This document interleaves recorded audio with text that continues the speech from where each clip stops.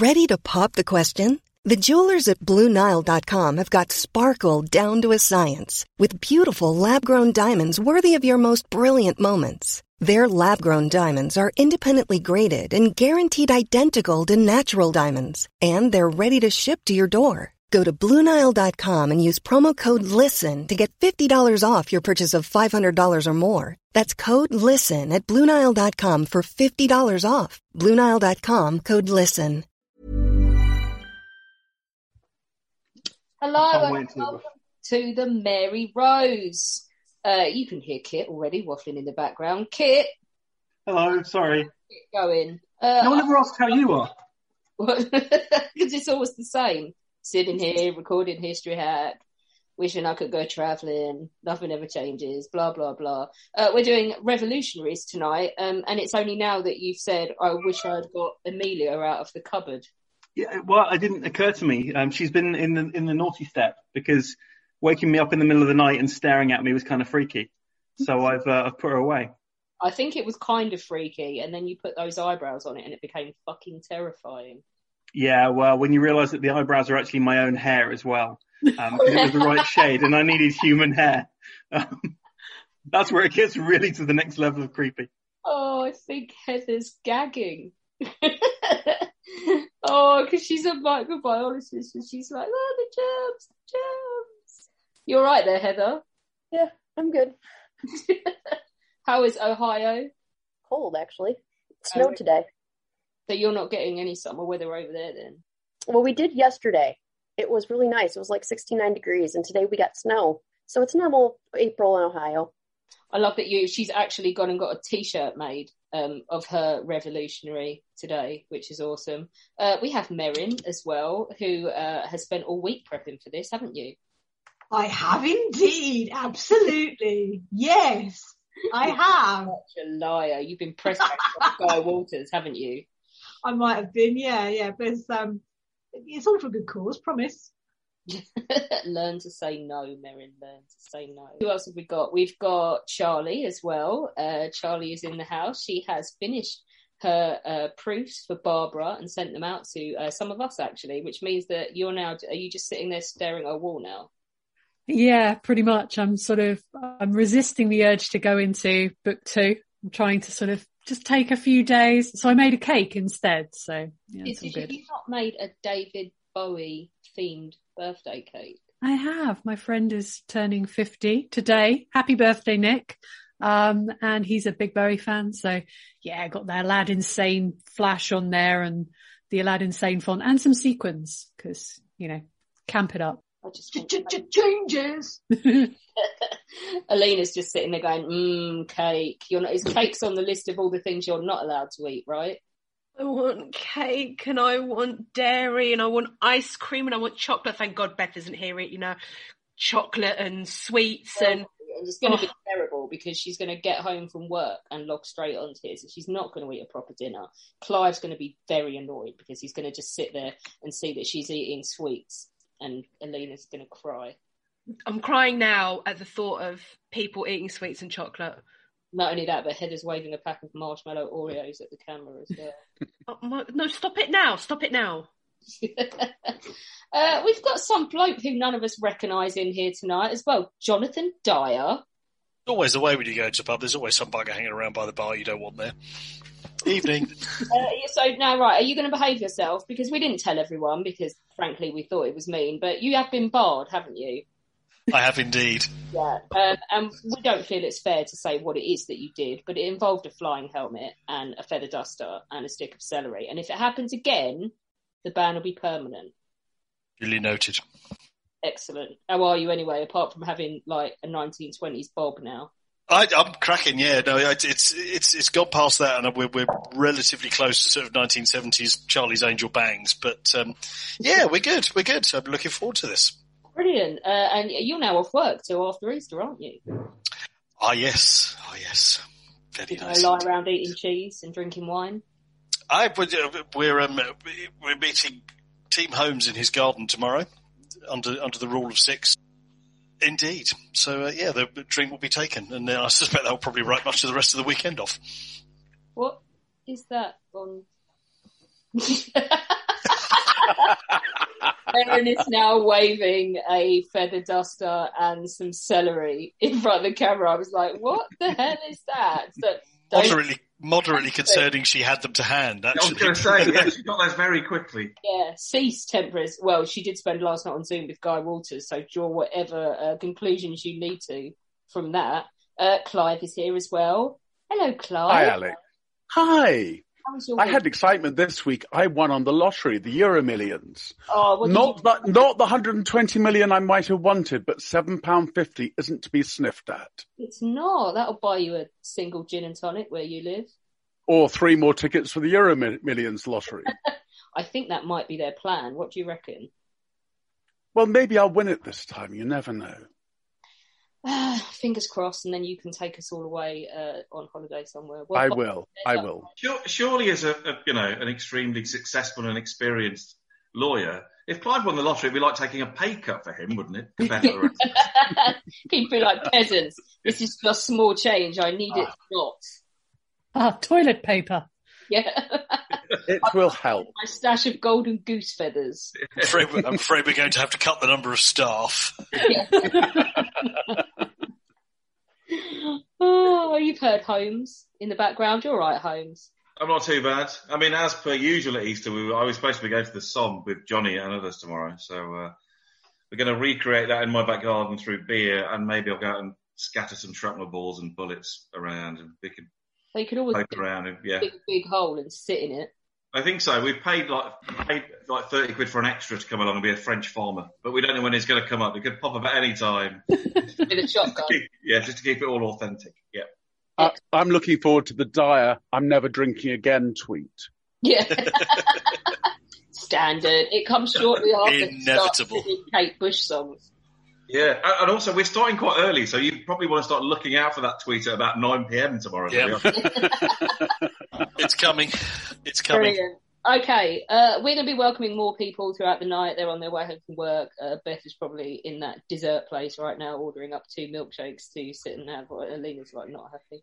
She's going to sit and eat them in front of Alina.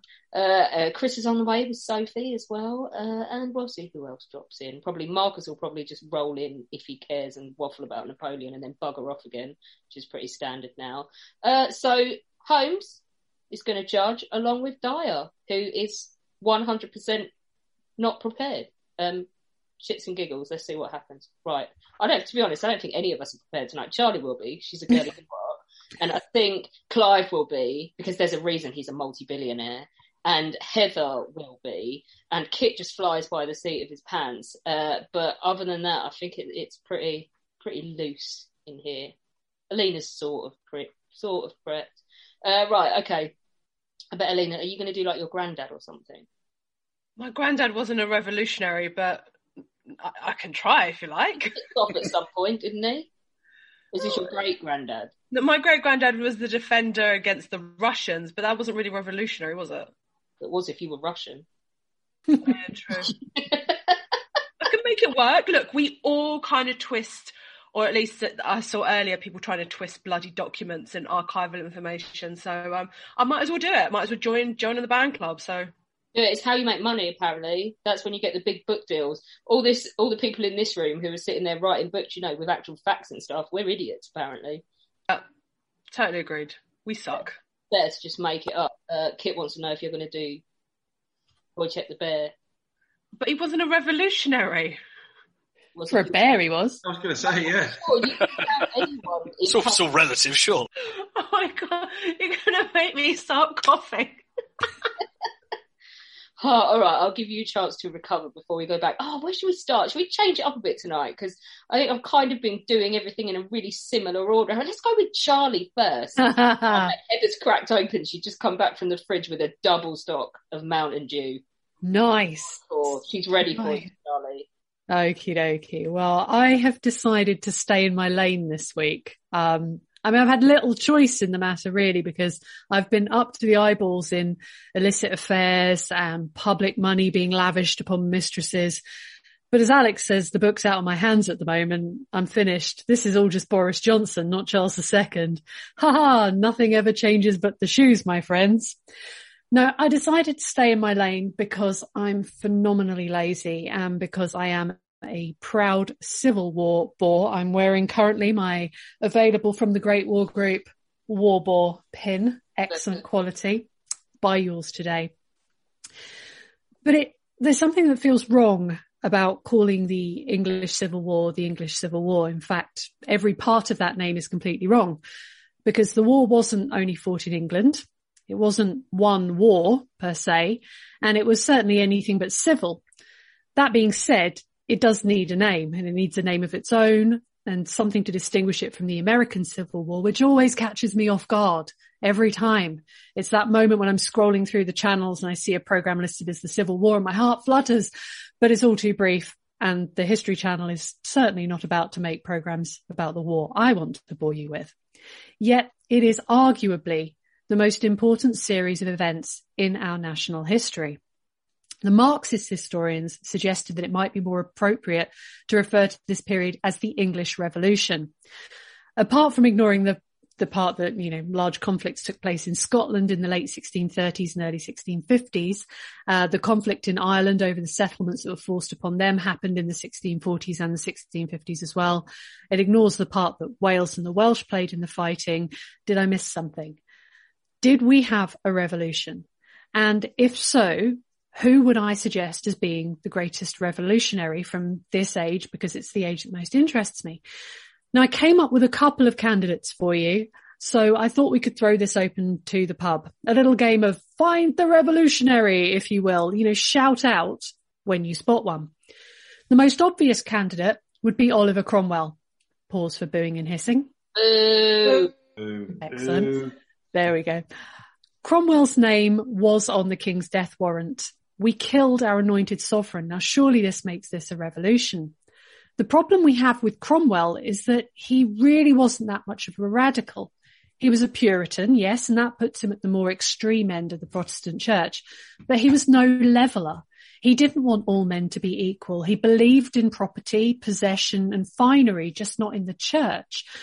Cutting off the king's head was about getting rid of the king, not about making England a republic. This wasn't like the American War of Independence. Cromwell knew that they didn't want this king or his sons, but he didn't object to one man being in charge, and that man was him.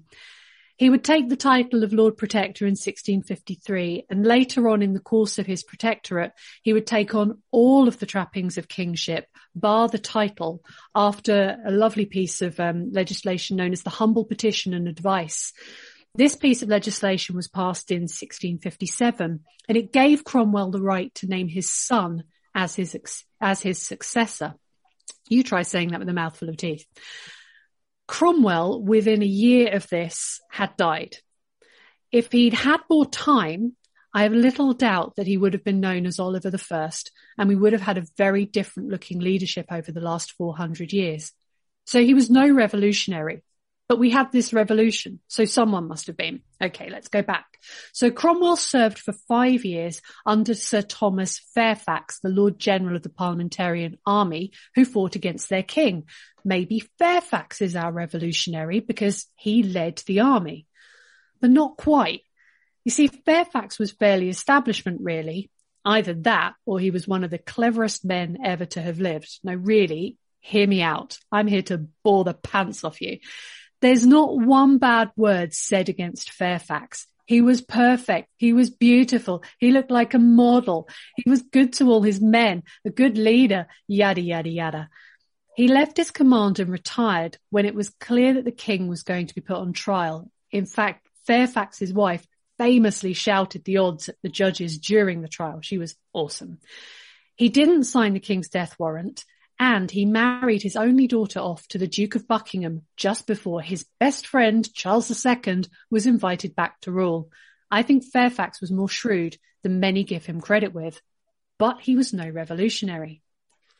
Fairfax took his command of the army after another nifty piece of legislation called the Self-Denying Ordinance was passed in April 1645.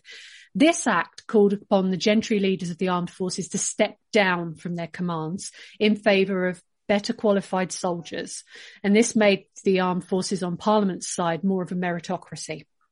This coincided with the formation of the New Model Army and resulted in the next battle being fought in June 1645 at Naseby being pretty much decisive and all but ending the Royalist campaign, so it worked for Parliament.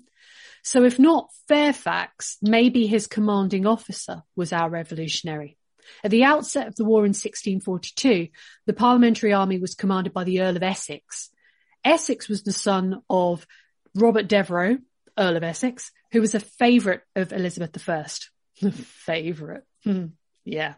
That Essex had been executed for leading a rebellion against the Queen, and he'd had all his titles stripped away as a traitor.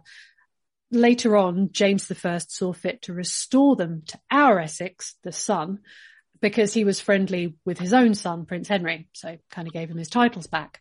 I'm not sure what happened, but Essex seems to have become disillusioned with the Stuart monarchy and sided with Parliament against Charles I from his seat in the House of Lords.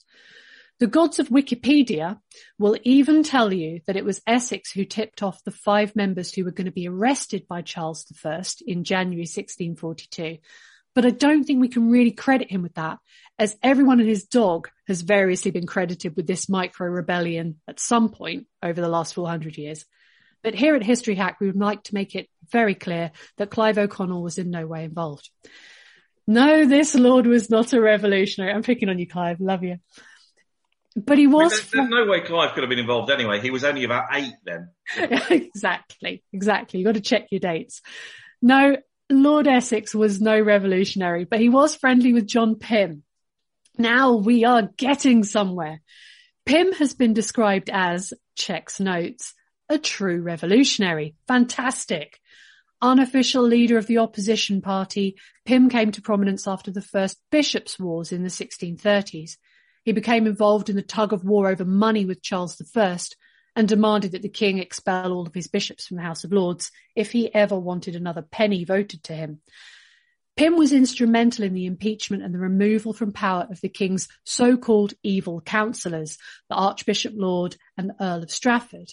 And he was one of the members who drafted the Grand Remonstrance, which was a document detailing Parliament's grievances against their king, which they presented to him in December 1641.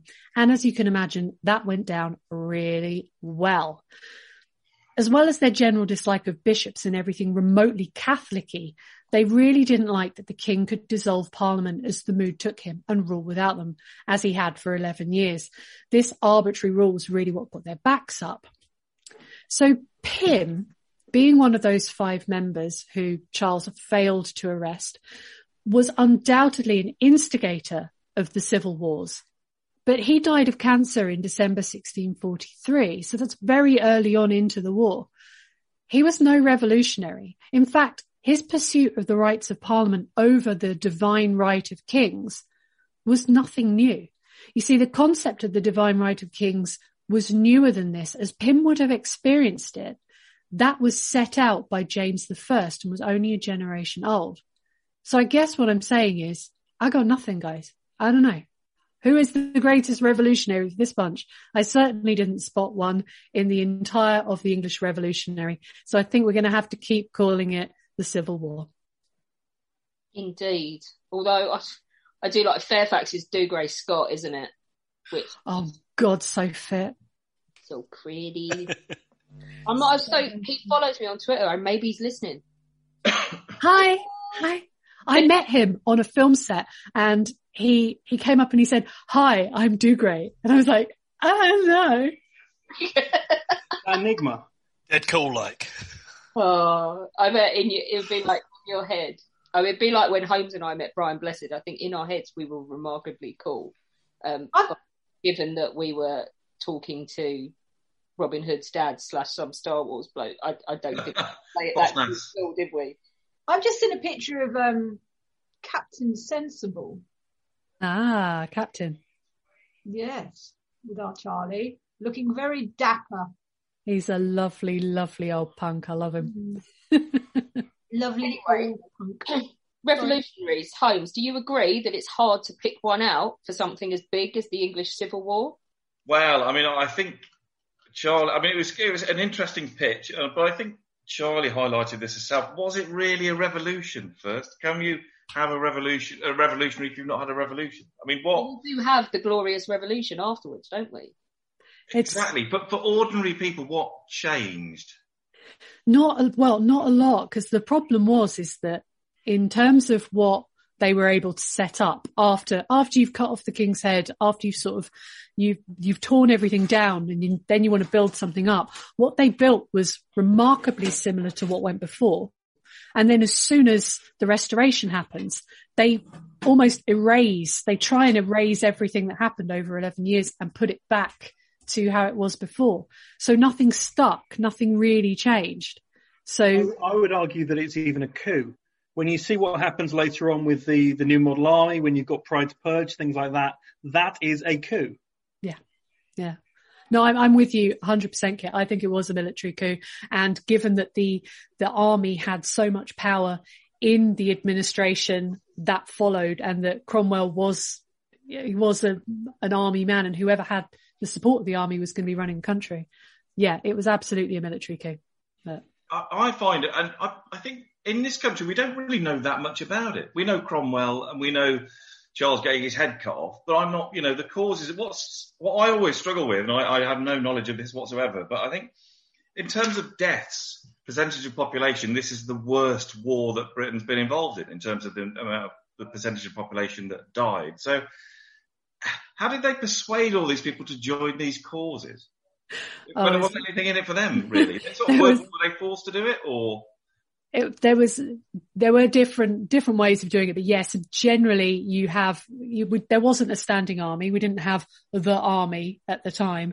You would have your landowner, if your lord of the land, and if he declared for king or declared for parliament, he would effectively press gang the people who lived on his land if they were serving age to go off and fight, as they had done in wars previously and they would do since.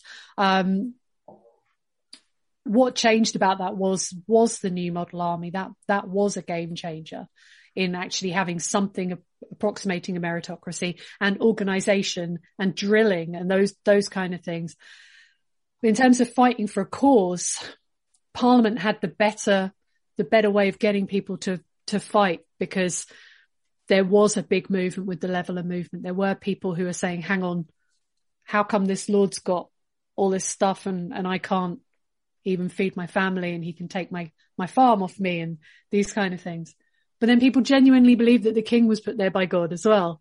So there was a lot of fighting for the higher power that kept people going out and fighting.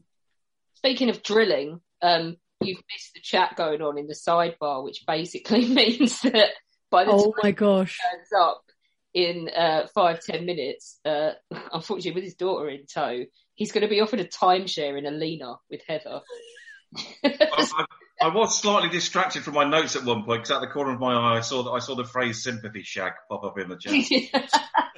Johnny, were you completely distracted by the chat? Multitasking not being a male strong point, it's it made it a little tricky. Firstly, Charlie, thanks for that. That whole era of British history has slightly passed me by, in the sense that the history teacher I had for it at school was literally the most appalling teacher ever.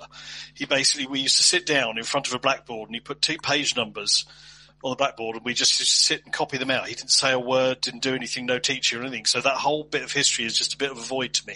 And that's probably explained more about it than I ever learned as a 14-year-old sitting in front of a blackboard for a year. So thank you for that. The only thing I gleaned from it, John Pym, Thomas Fairfax and Oliver Cromwell all died when they were 59.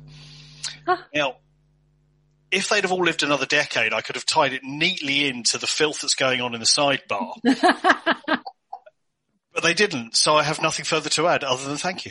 Amazing. Do you know what? I think there is an awful lot that history teachers of our youth have to answer for in making this boring, because it really isn't, and it is such an important point of our history, and it can be really exciting. And I'm not going to bang on more about it, but there is an amazing. 10 seconds, Charlie. Okay, listen to Revolutions. There's an amazing podcast called Revolutions, and he does a series about the War of the Three Kingdoms, and you'll love it. There you go. Yeah, we didn't do it at my school. We didn't do this one at all. We did the Battle of Bosworth, but we didn't do this at all. Right, okay. Let's move on. Thank you very much, Charlie. Let's move on to... And Merrin's like, not me, because I've only been prepping for the last 50. All right, she's ready. Blimey, what a pro. Go on. Take it away, Merrin. All right. It is the time of the French Revolution. While the French aristocracy are losing their heads, quite literally, two bored English noblemen, Sir Frederick Rodney Finn, pronounced Effing, and his best friend, Lord Darcy, bored with the endless rounds of country pursuits, decide it's their duty to cross the Channel and save their French counterparts from being beheaded by the guillotine.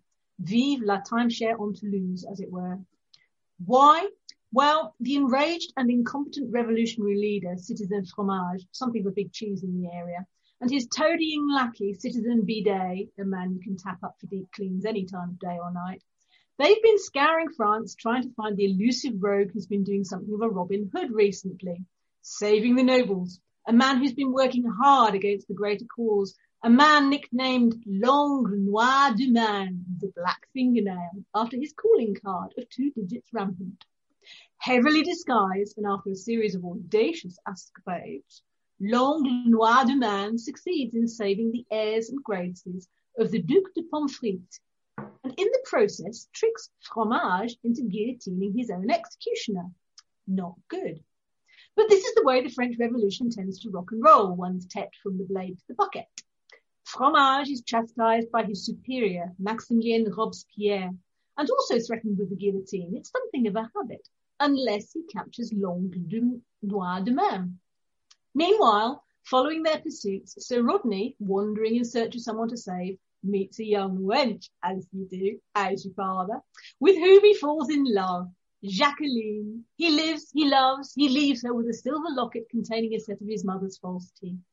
Fromage and Bidet are watching from the tavern. They see Sir Rodney Effing's attempts and are determined to thwart his goody two-shoes love affair, but they also have their suspicions. So, using the locket as a trap, they ensnare Jacqueline, travelling to England to uncover the real identity of L'Ongle Noir du Man. They are also accompanied by Fromage's lover, Désirée, a woman committed to writing memoirs anon, a woman who is on the lookout to marry a man with a title. She agrees to travel incognito with Fromage, and they maintain their disguises at the Comtesse de Blume de Matonte. They arrive at Effing House, where everyone's identity is eventually revealed.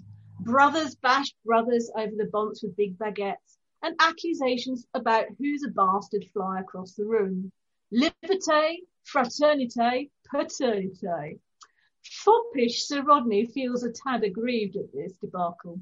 He challenges Fromage to a duel to get a head start on his journey to Paris to rescue Jacqueline. Désirée is now herself in love with our joyeux hero, and even though I've lost track of who is what and where we are, everyone will do all they can to save everybody else from the guillotine in return for a promise that Désirée can marry her type of man. Oh yes, Désirée, la plume. Meanwhile, on arrival in Paris, L'Ongle Noir du Man discovers that Jacqueline has been moved from the Bastille to the Châteauneuf, the former home of an avid art collector and member of the aristocracy, recently presented to Citizen Fromage by himself. Taking on a new disguise as early French paparazzi, camera flashbulbs popping, Effing, Lord Darcy and the Duc de Pomfret travel to Le Châteauneuf to Pape and rescue La Plume de Matonte. During the ensuing fight between the rescuers and the French soldiers, most of Fromage's new art collection is destroyed. The picture paints 1,000 words, but the writing's now on the Revolutionary Wall. But with the help of Désirée, La Plume de Matonte, Jacqueline is rescued. The English saviours, their Madames Entente Cordiale, all flee the collapsing chateau to safety, while Fromage and Bidet attempt to stop it falling down. For their incompetence, Robespierre orders the execution of Fromage and Bidet on a double guillotine, naked, accompanied by a pair of baboons and a white flag. Of course, this does make Fromage a cheese-eating surrender monkey. But they do not mind. They are French. The whole revolution stinks. And the only good news as far as the two Frenchies are concerned is that the Ongle Noir du Man is not there to see their failure. until the executioner reveals that he is the Black Fingernail himself. Afterwards, in England, Effing marries Jacqueline, who becomes Lady Effing, while he keeps his promise to Desiree, who's married the Duc de Pomfret, as he has a title, and La Révolution s'est complète. Effing takes his wife into his arms. He kisses her passionately while discreetly looking around the room for a way to chronicle his adventures and send an account of everyone's escapades back to Robespierre. A pen and piece of paper comes to hand. He seizes the moment. He looks at the camera. Revolution! Revolution! I think tonight I'm going to be busy with a French letter. Oh, I'm smelling an April Fool's rat here. Well done. Very well done indeed. Johnny, are you smelling the same rat? If I could do a half decent Sid James laugh, I'd drop it in now. I really would. Yes, nothing to add, Your Honour. Holmes? Well, I mean, as I said, we didn't study the English Civil War at my school. We definitely didn't do the French Revolution, so that could have been an entirely accurate 10-minute summary of what I'm saying. Alina? It probably was. You didn't know because we told you she was taking the piss. Given your love affair with French history, would you know? I wouldn't have known shit. I mean, you have to wonder if instead of we were doing like the bravest acts of the First World War, whether Merriam would have gone with Frankie Howard trying to smuggle his way back across German lines, up the Western Front and back to London with the German battle plans tattooed on his arse. There's a series there, I'll tell you. Yeah. It was the Welsh accents at the beginning that gave it away. Merrin's like, fucking cheap. Brilliant. It is an outstanding film. Go and watch it. What film is it, Merrin? I can't remember the name. Clive will know. What is it called, Clive? Me! Carry on. Carry on, don't lose your head. Don't Oh, that's it, yeah. That's it. Carry, don't lose your head. No, contrary to popular belief, Clive was not around at the time of the French Revolution. I can see the theme of developing now. Yeah, I know. It's just outrageous. You don't look a day over 35, Clive. Even 35. he knows bullshit. Oh, Alina, are you ready? I am ready. Whenever you're ready. Are you ready? I'm just wondering, because you just have to turn your camera off and go and, I don't know, have a cold shower or something. Very quick one, though. Focus on the history for 5 minutes before you get back to your outrageous flirting. I am back and I'm on it. Go for it.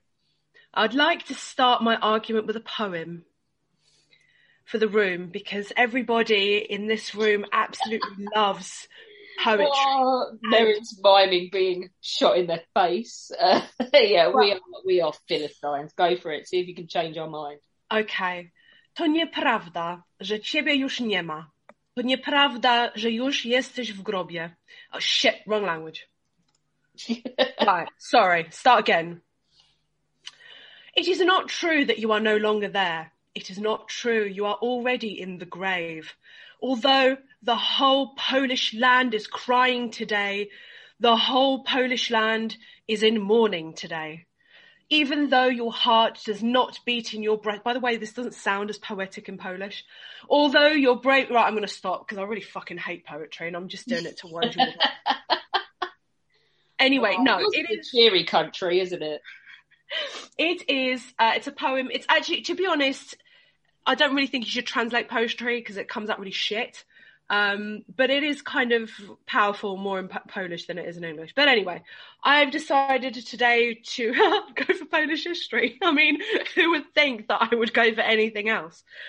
Basically, I thought outside of the box. I didn't think out of any box. I just chose this guy because I know he's like one of the most well-known people in Polish history. So I've gone for, are you ready? Józef Piłsudski. And if you people don't know, start getting on Google now to find out who he is. And funnily enough, I wrote a little bit about him.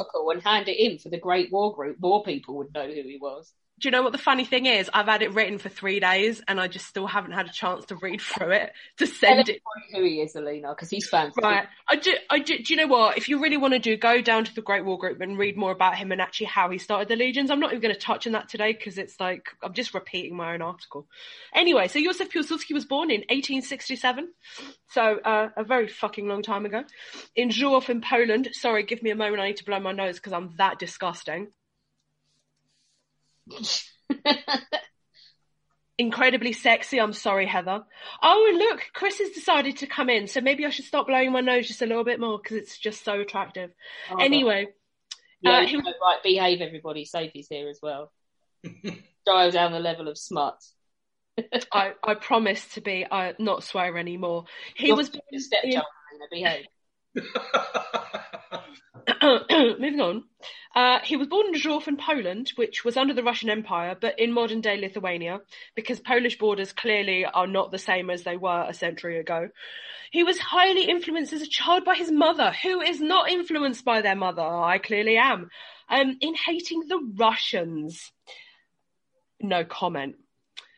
The empire, unfortunately, the Russian Empire treated Poles like second-class citizens, so it's kind of inevitable that that's exactly the route he decided to take. And this idea of hating the Russians runs through till his dying day in 1935. So he ends up studying medicine in Kharkov in 1885, but he's suspended. Now, why is he suspended? He's suspended because he was a politically suspect person. So they basically got rid of him. In 1886, he returns to Vilna, and funnily enough, he starts to mix with some young socialists. So there we go, a bit of politically activist sort of stuff. He is then arrested only a year later on false charges. He was apparently plotting an assassination to assassinate Tsar Alexander III. Therefore, the Russians banish him to eastern Siberia for 5 years. You can now see why his hatred for Russia is now building and building and building and building. He returns in 1892, and at this point, when he returns, he decides he's going to devote himself to gaining Polish independence, which he inevitably actually does. He becomes the leader of the Polish Socialist Party, and he creates a clandestine newspaper that is illegal, obviously. He's then arrested again, in 1900, and he's held in the Warsaw Citadel. Except he's an incredibly smart person. Yes, he is a smart person, for those people who tell me that he's not. He pretended he was incredibly insane. So the Russians then transferred him to a military hospital in St. Petersburg. He then escaped and took refuge in Krakow under the Austrian government. During the Russo-Japanese War in 1904, and I touch more about this in my article, so I'm only going to touch very briefly, he goes to find support from the Russians to try and raise a Polish army, because there are Russians that are captured as prisoners of war that are officially Polish and blah, blah, blah. It just gets really, really complicated. Roman Dmowski, who is his rival, unfortunately gets there first, but nothing becomes of any of this. Russia at this point is so weak, and in 1905 he forms a secret union of military, basically people who decide to join the revolution. By 1911 this becomes the Union of Riflemen, and it basically becomes a school for young men who are still in high school, who get trained within the army, and this all kind of just evolves to the 1st Brigade, which everybody knows about in the First World War.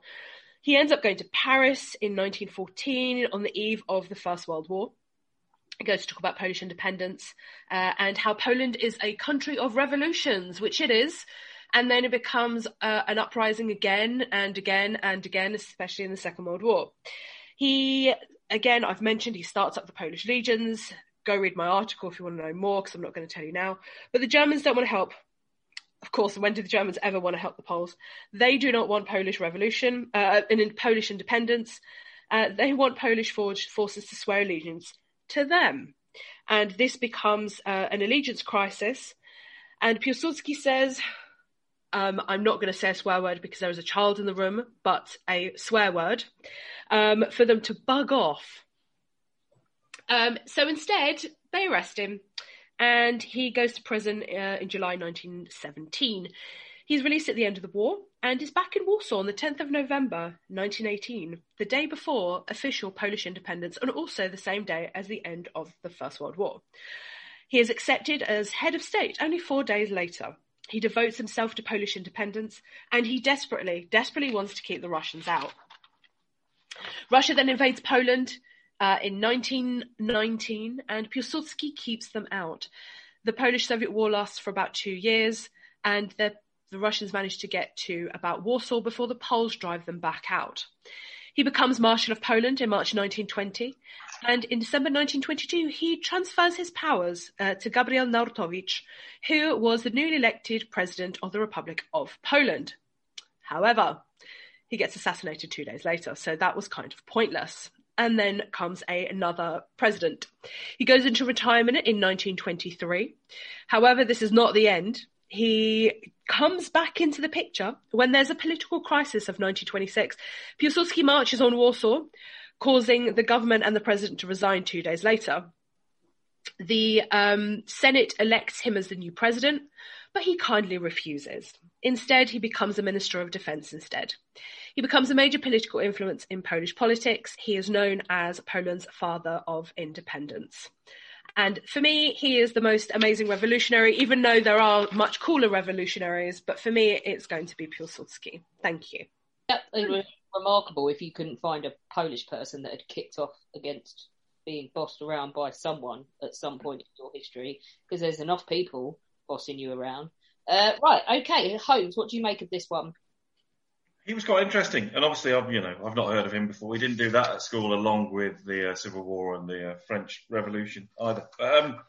He was quite interesting. He seemed to achieve most of his aims through relatively peaceful means. Is that right? He was in prison for the First World War a bit. I didn't hear he pushed back the Russian invasion after the First World War you mentioned, but didn't seem to be big violent uprisings as such. No, there weren't. The violent uprisings were happening beforehand. More than the First World War is really complex when it comes down to Piłsudski, because he starts up the legions. He's a bit of a bastard. He's like, I'm doing things my own way, basically sod everything and anyone says. He's not a violent person. For me, he's more, I don't know how to describe it. He is like standoffish, do it my way or take the highway, basically. Doesn't he end up being a politician? Yeah, he is. He ends up being a politician in Poland. He's influential, even though he takes the backbench. Everybody within the Polish politics. So I'm going to be really bad here. My own great-grandfather advanced within the military because he was a legionary. So anybody who fought for him in the First World War, especially in the 1st Brigade, which was led by Piłsudski specifically, they end up having their careers advance very quickly. And that's why my great-grandfather was a general at the age of 35. So, yeah, that's a really bad thing. People on both sides in World War One, don't you? Say that again? You have Polish people on the German side as well. Oh my God, there are Poles everywhere. There are Poles in Russia, there are Poles in Germany, there's Poles in Austria, they're in France, they're bloody everywhere. But they're fighting against each other. And this is the really sad thing when it comes down to the First World War. Poles are fighting brother against brother. And they might be fighting in the German army, but they're all unified. This is really interesting. They're all unified by one key thing, and that's, well, more than one key thing. It's like language and religion and culture all unites them. Anyway, I'll stop ranting now. Johnny, are you surprised to know that Poles were everywhere? Well, yeah, that was intriguing. Yeah, I mean, like Mr. Holmes, obviously it's something we never got anywhere near at school over here. So, fascinating story to hear. I'm sort of curious to know how he's celebrated in Poland now. Oh, they love him. Piłsudski is the father of independence. He is like, oh my God, I can't repeat what I was going to say. Jesus, that will get me shot by my own Polish brethren.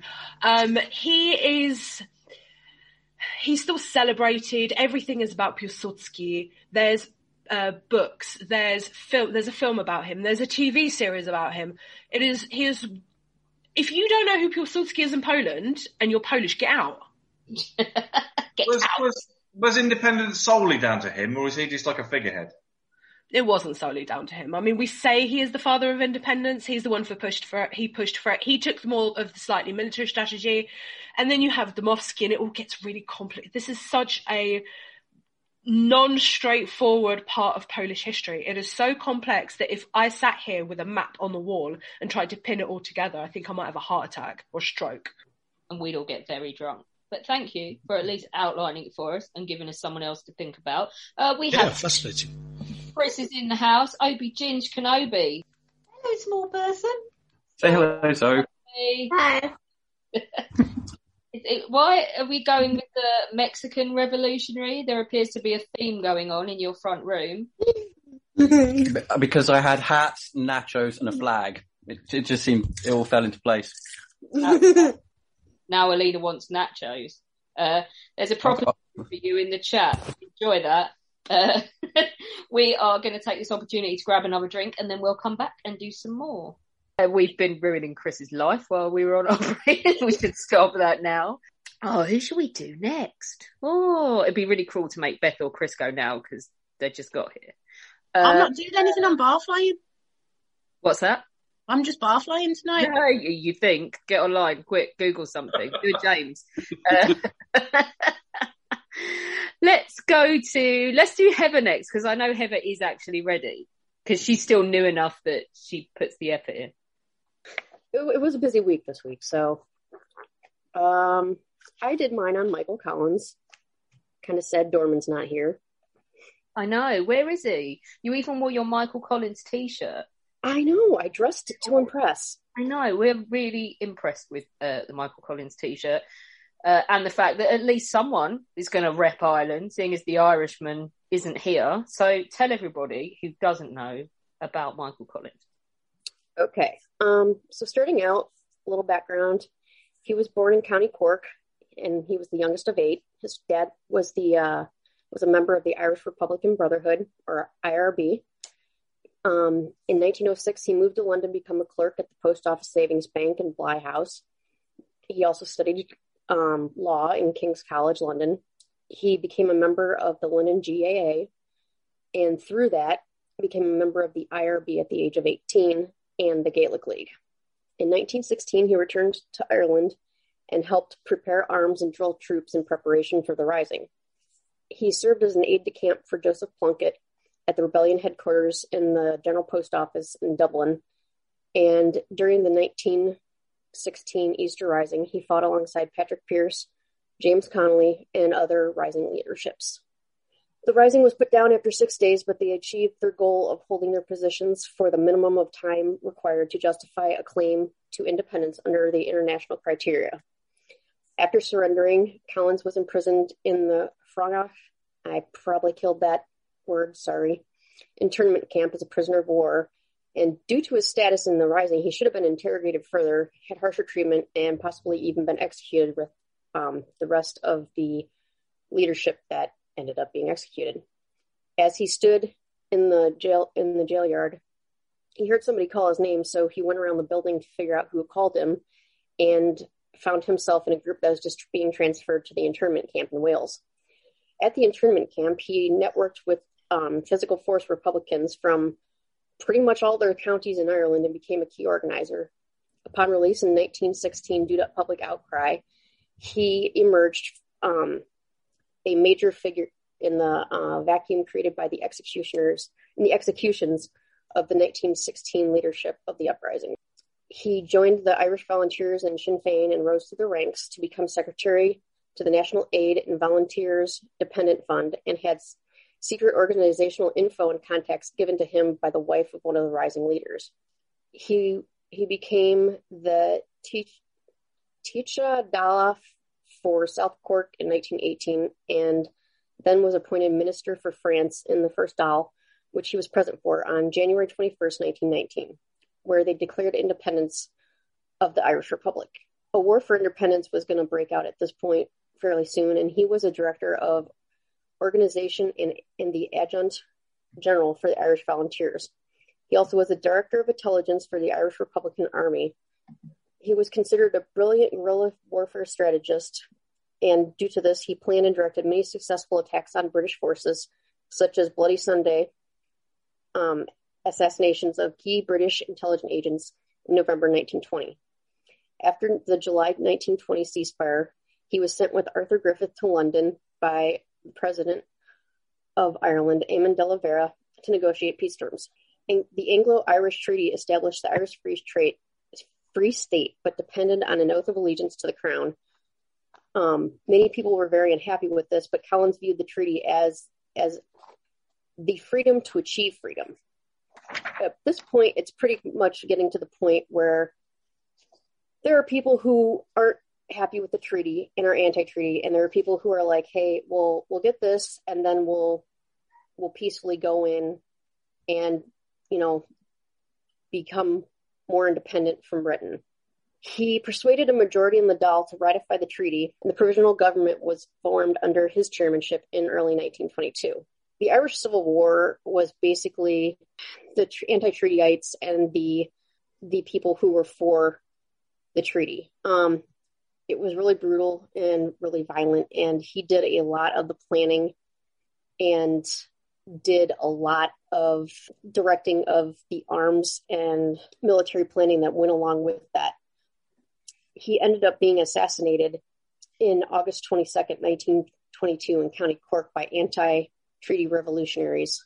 So unfortunately, he was trying to create peace through fostering talks between the anti-treatyists and the people who were for the treaties.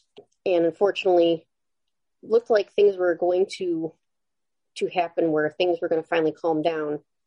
And he never really got to see it happen. Holmes, how much do you know about Michael Collins? Have you seen the film? I'm guessing that will be the starting point for many of us, won't it? I've not even seen the film. That's one where Liam Neeson plays him, isn't it? Yeah, it's the only film that Liam Neeson's ever made that isn't called The Phantom Menace or Taken. Fair enough. Yeah, no, I know. So I've not seen the film. I know nothing about him other than what Heather's just outlined. Clive, you're about the most Irish person in the room right now. When I was a kid, I remember driving around West Cork, and everywhere you went in West Cork, there was a signpost that said, "To the site of the ambush," pointing to where Collins was shot. Collins was a hugely significant figure in the creation of the Irish Republic and in obtaining independence. The only question is whether he was as great a revolutionary as, say, James Connolly, who got murdered by the British after the 16 uprising. But that's a question of degree.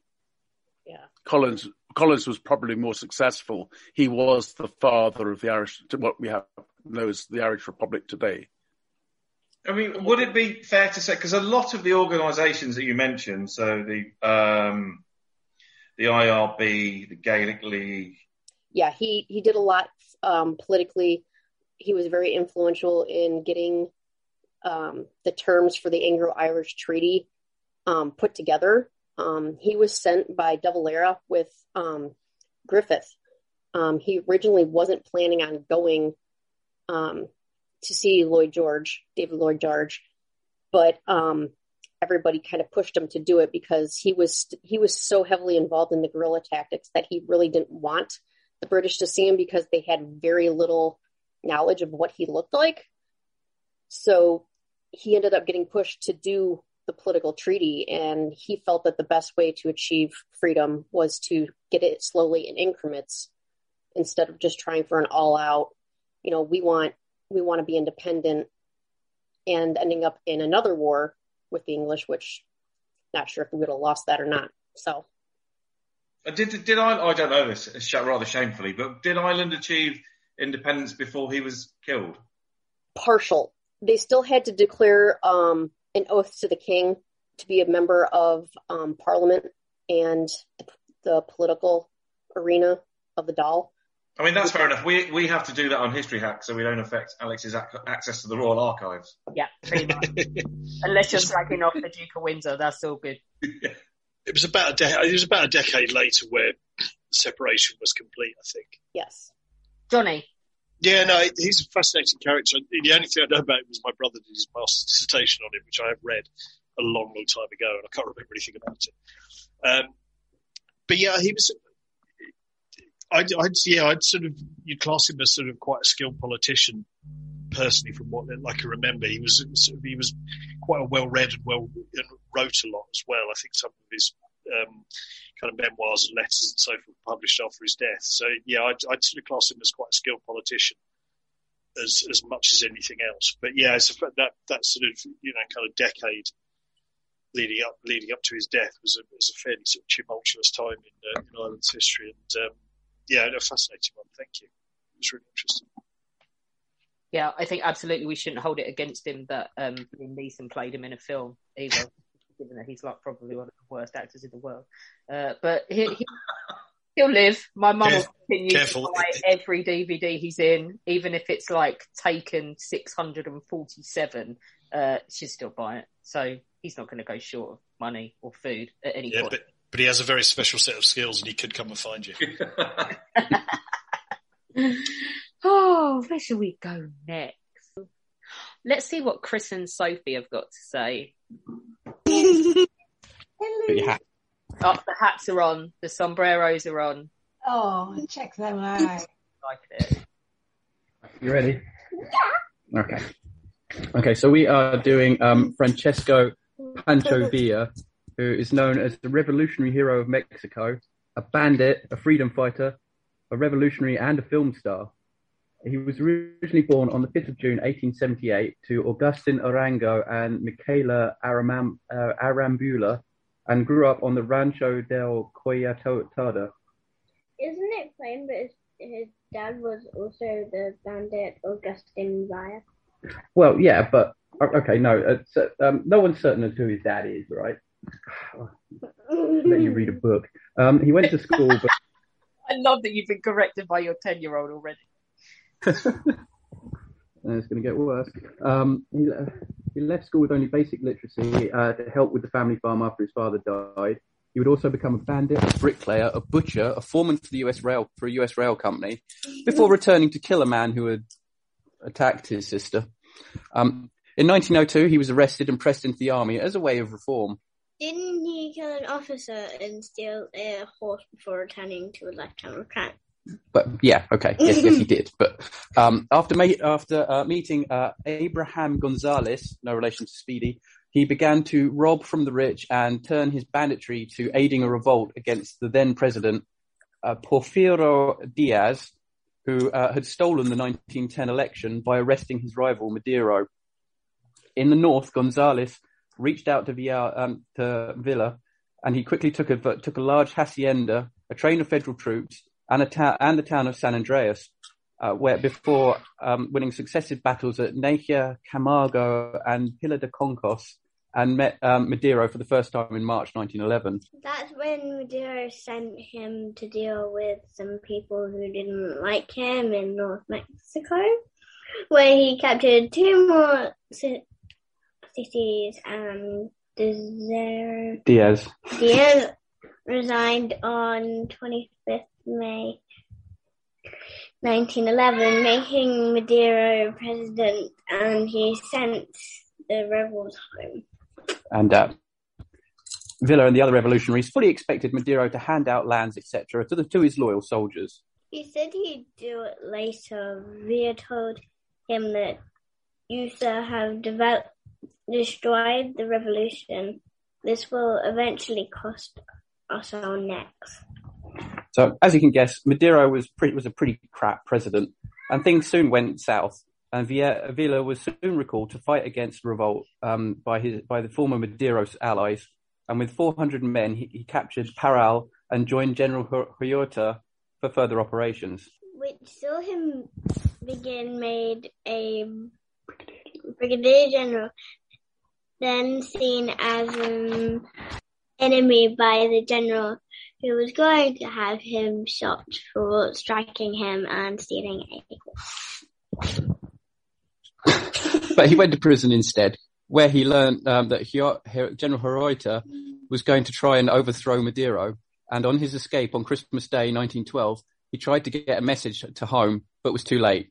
Huerta took over and killed Madero and Gonzalez. With 7 men, a few more mules, and scant supplies, Villa began a counterinsurgence.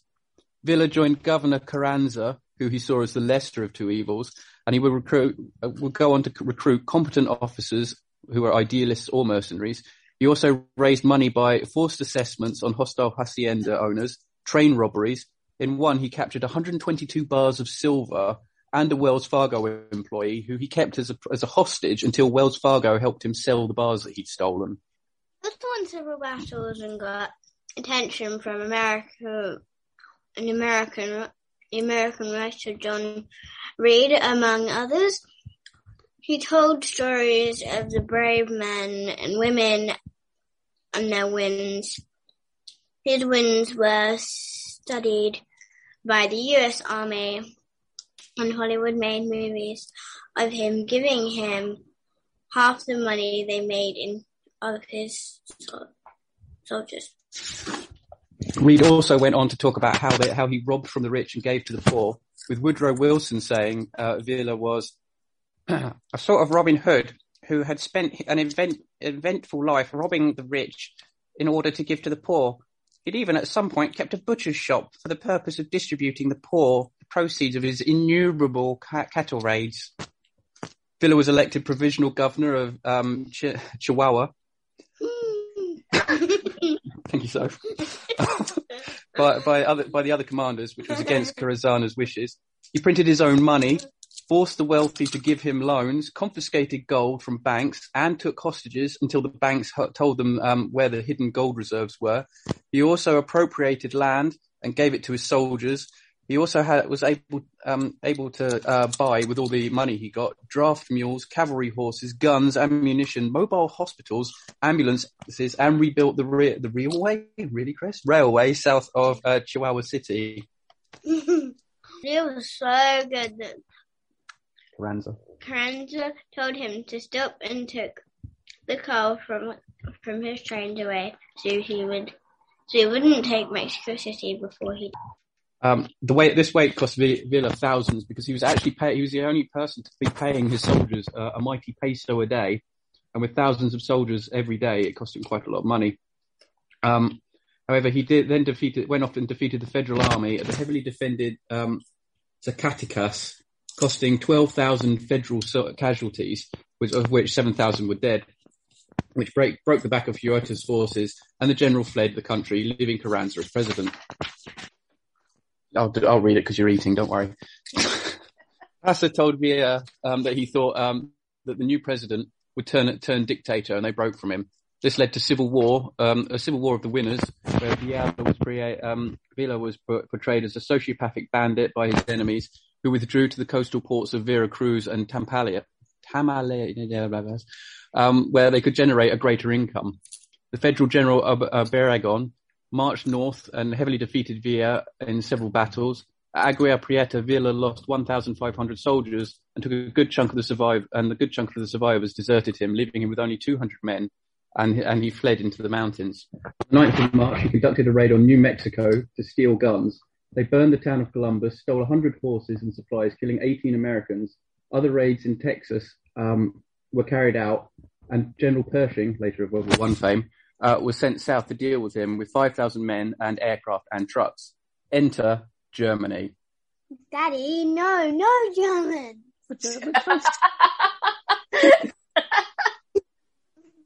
They did. The Germans wanted safe ports for their raiding ships and to cause problems. They first offered Huerta power, and then the backing of Carranza to attack America in the Zimmermann letter. They offered Villa guns and support. Villa took the guns and the ammo, but only because he couldn't get them from anywhere else. And he certainly didn't work for Germany, especially that by 1916, communications with Chihuahua were pretty far beyond the Germans' capability. I love that Sophie and I are the only ones laughing every time you say the word Chihuahua. Good for you. Villa had become nothing but a guerrilla leader by this point, and the president was dealing with Zapata instead. But except for defeats, he decided to call it a day if it could be made worth his while. Following the assassination of Carranza, Villa requested the new president, Adolfo Huerta, for amnesty, and he would stop fighting, which was all agreed. Villa got 25,000 acre hacienda, at least in which 200 of his loyal soldiers lived with him. And he also got a pension of 500,000 gold bars and 50 further bodyguards. He was killed on the 12th 20th. What am I talking about? The 20th of July, 1923, whilst driving into town by 7 gunmen. The surviving killers were put into the army. Brilliant. Well done. Could I just say as well, amazing input from Sophie, and big up you, top parenting, turning it into a Mexican cultural evening there with the flag and the hats and the nachos. The only reason I chose him. Brilliant. Holmes. Surely we need a Central/South American revolutionary on our list tonight. I think so. I mean,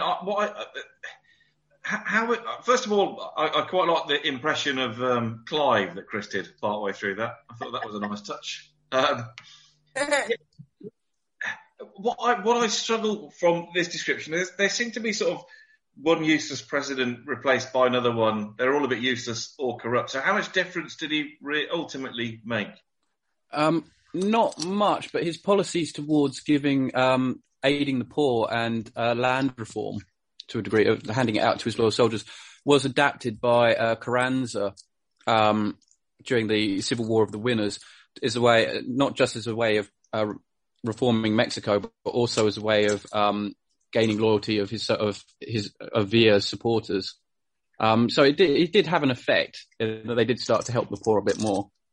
And that was those policies. They were targeted at the soldiers to keep them loyal. They weren't rolled out to the general Mexicans.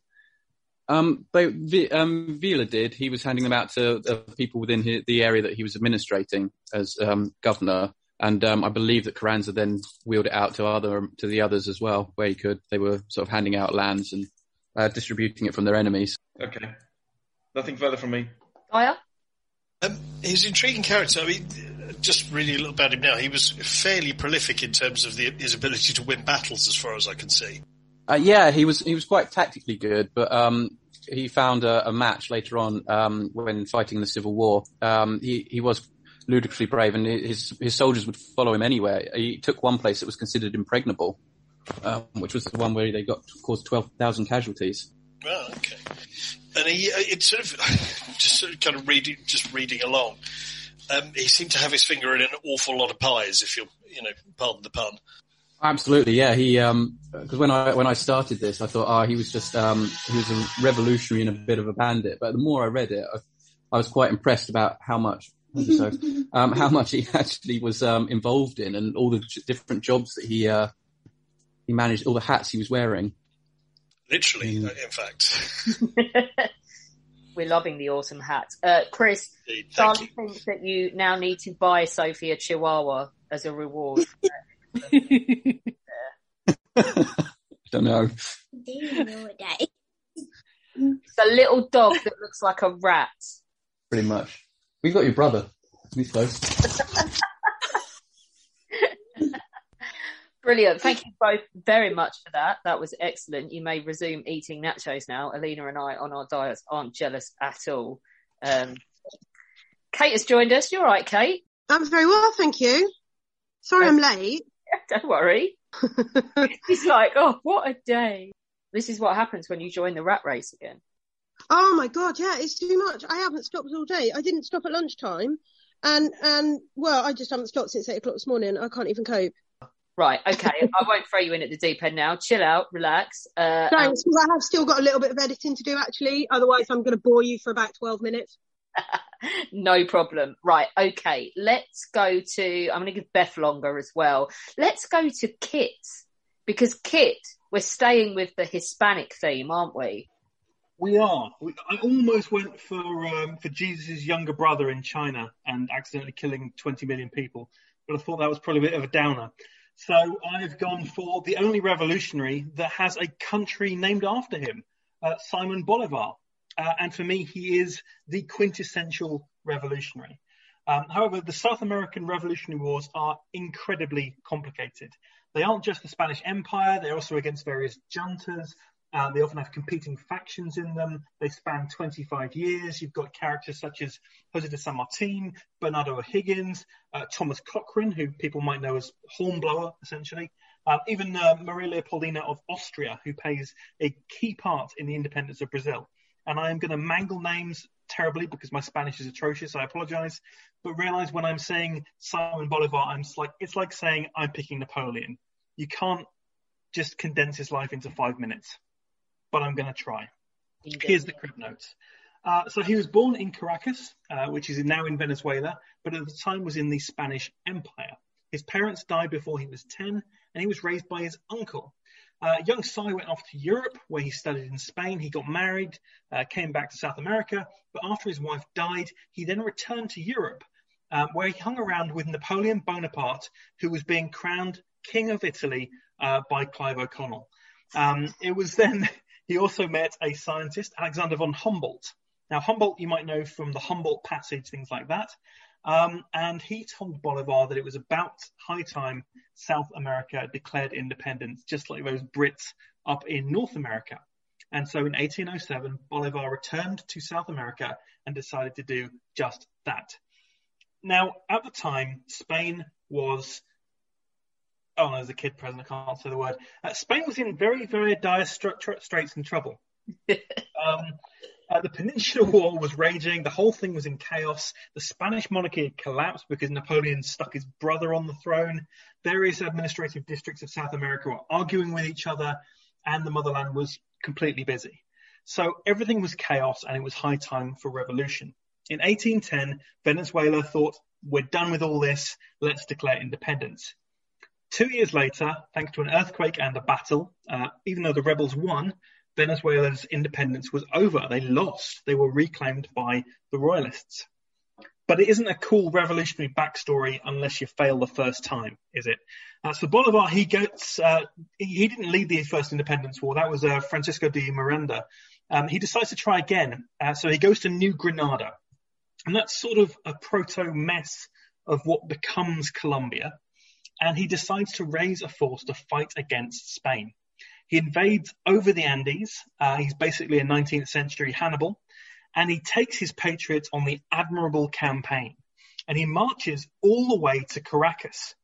On the way there, his army approaches a farm, which is defended by a single, very angry dog. The patriots are about to shoot it, but Simon is so impressed that he actually recruits the dog. He names it Novardo. And with his loyal indigenous supporter, Chiniaca, the trio sort of enter into legend. This dog goes everywhere with him. The campaign is also where he does probably the darkest deed, because no revolutionary is 100% white in terms of being clean of guilty crimes, as we've mentioned. Certainly some of them were 100% white in terms of what they did. And this is what we need to cover, the decree of war to the death. Namely, that anybody could murder anyone of Spanish citizenship with impunity. He did this in response to Spanish atrocities, but even so, there is no way I can defend it, and I'm not even going to try. So Bolivar, he marches across Venezuela, and he captures it, and he's holding on to the country, and there is a Spanish, pro-Spanish uproar, a royalist revolt, and he loses again. He ends up fleeing to Jamaica and then Haiti. And with the help of a Haitian revolutionary, the hero Alexandre Pétion, he equips himself for fighting once more on the grounds that he will abolish slavery in all of the countries that he sort of frees from Spain. This time, there is no clear winner. He invades Venezuela and he fights for 3 years. Nobody is clearly victorious. So in 1819, he decides to free New Granada. This is essentially modern Colombia. He wins the Battle of Boyaca, he wins the Battle of Carabobo, where his dog dies, and he becomes the president of Gran Colombia, and that is modern Panama, Colombia, Ecuador, and Venezuela. At the time, it is one of the most powerful nations on the planet. He then marches south into Peru, and then, of course, into the territory in which will take his name, Bolivia. And this is all a convoluted and crazy history because there are other revolutionaries marching at the same time. As I mentioned, you've got de San Martin marching up from Argentina. You've got Bernardo O'Higgins in Chile. You've got Cochrane off the west coast of South America. But the problem with Bolivar is that his dream of a united South America, in the same way that the British colonies united in North America, just doesn't happen. The United States doesn't exist. His control of this vast Gran Colombia lasts until about 1830. He's the first president, but he has to watch it fragment. It becomes Venezuela, New Granada, and Ecuador. And he even survives an assassination attempt. He is a broken man. He has dedicated all of his life to a revolution and failed. And in fact, he announces all who served with the revolution have ploughed the sea. He intends to abandon his beloved South America and head back to Europe. But later that year, he actually dies of tuberculosis before he can leave. Hugo Chavez later claimed that he was poisoned, but there is virtually no evidence that happened. But for me, Bolivar's story is the one that holds everything about a revolution. There is failure and repeated struggle. There's the bitter realization that freedom has a price, and that it can be a very poisoned chalice to lead. The legendary followers, the letters that he wrote about revolution, the inherent truths of struggle.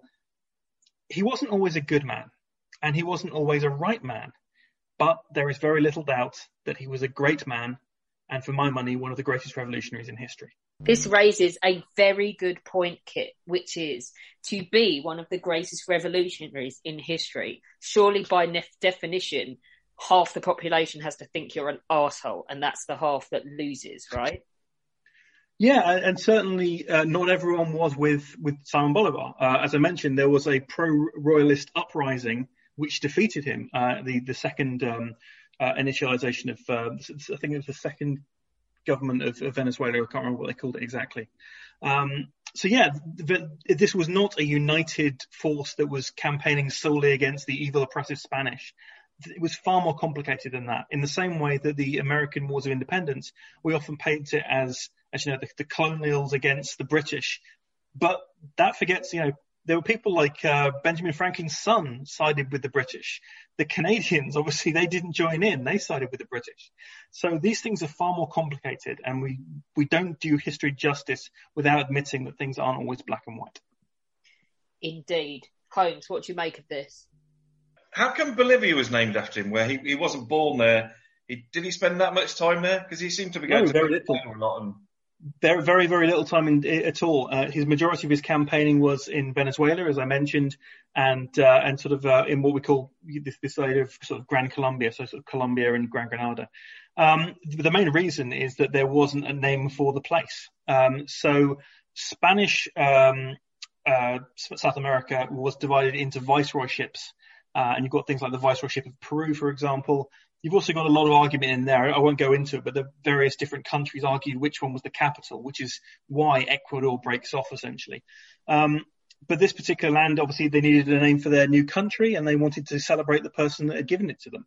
So they chose Bolivia.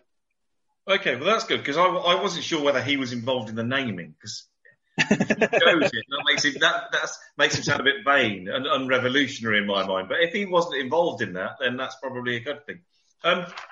What I couldn't tell from your excellent summary was it seemed a bit start and not finalised. But yeah, so he was sort of only partially involved, really. And I presume a lot of these countries got their independence much later. No, as I mentioned, the big independence movements, certainly for the north half of South America, happen with him. They don't form the countries that they are in the modern era.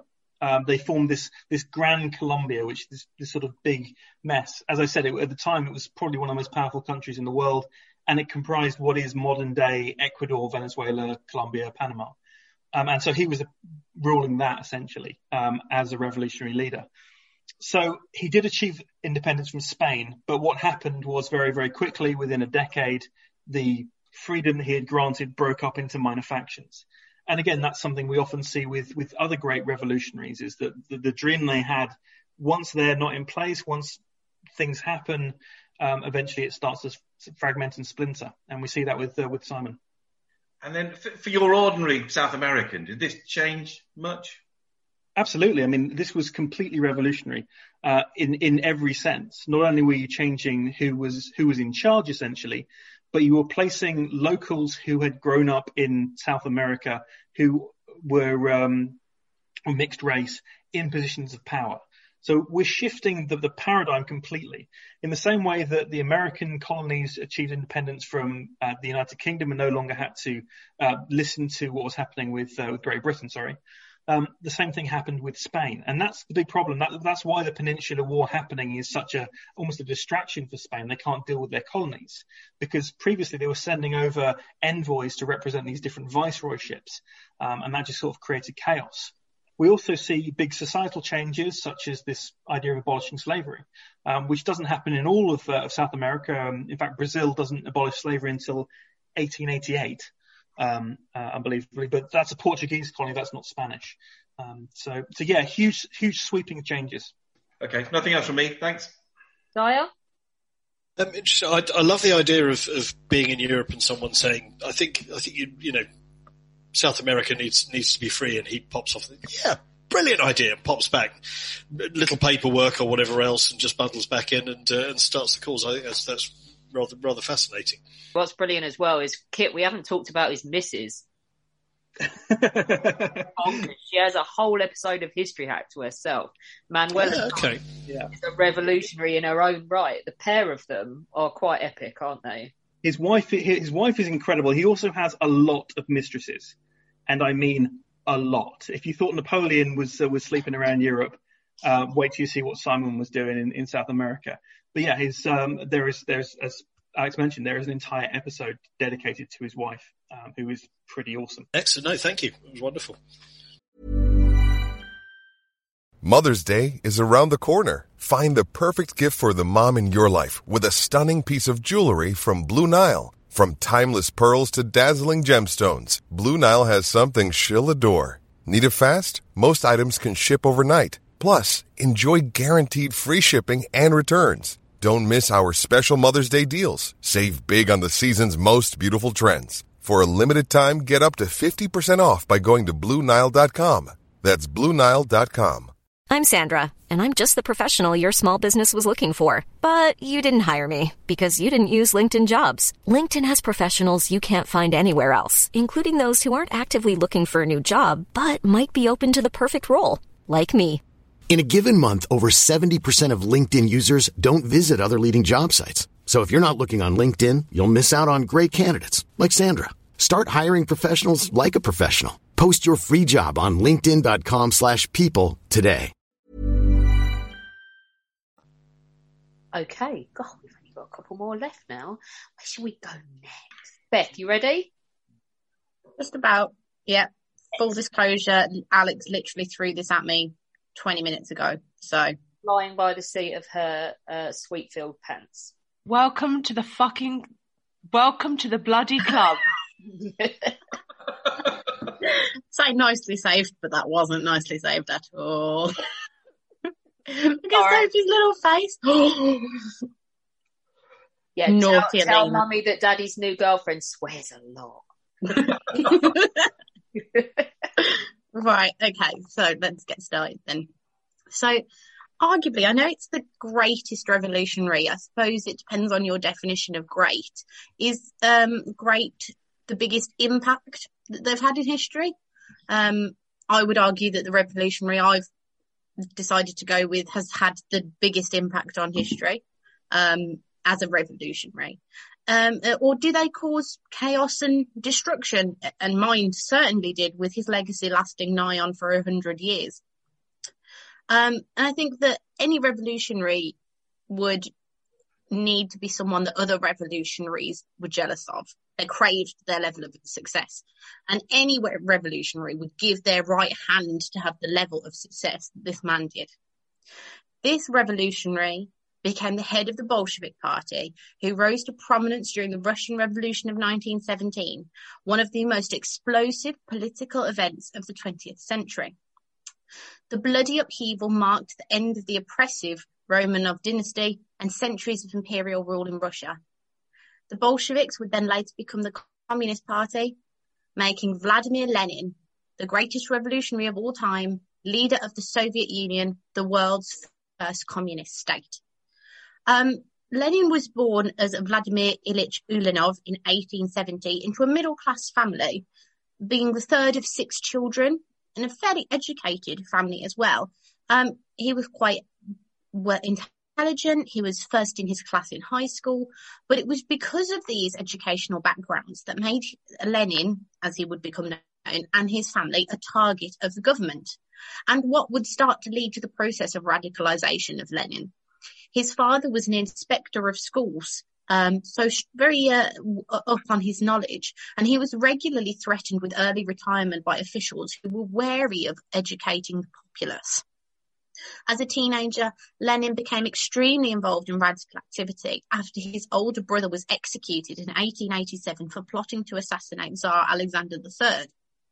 Later that year, he was expelled from Kazan Imperial University, where he had been studying law, for taking part in an illegal student process. And at that point, he was 17 years old.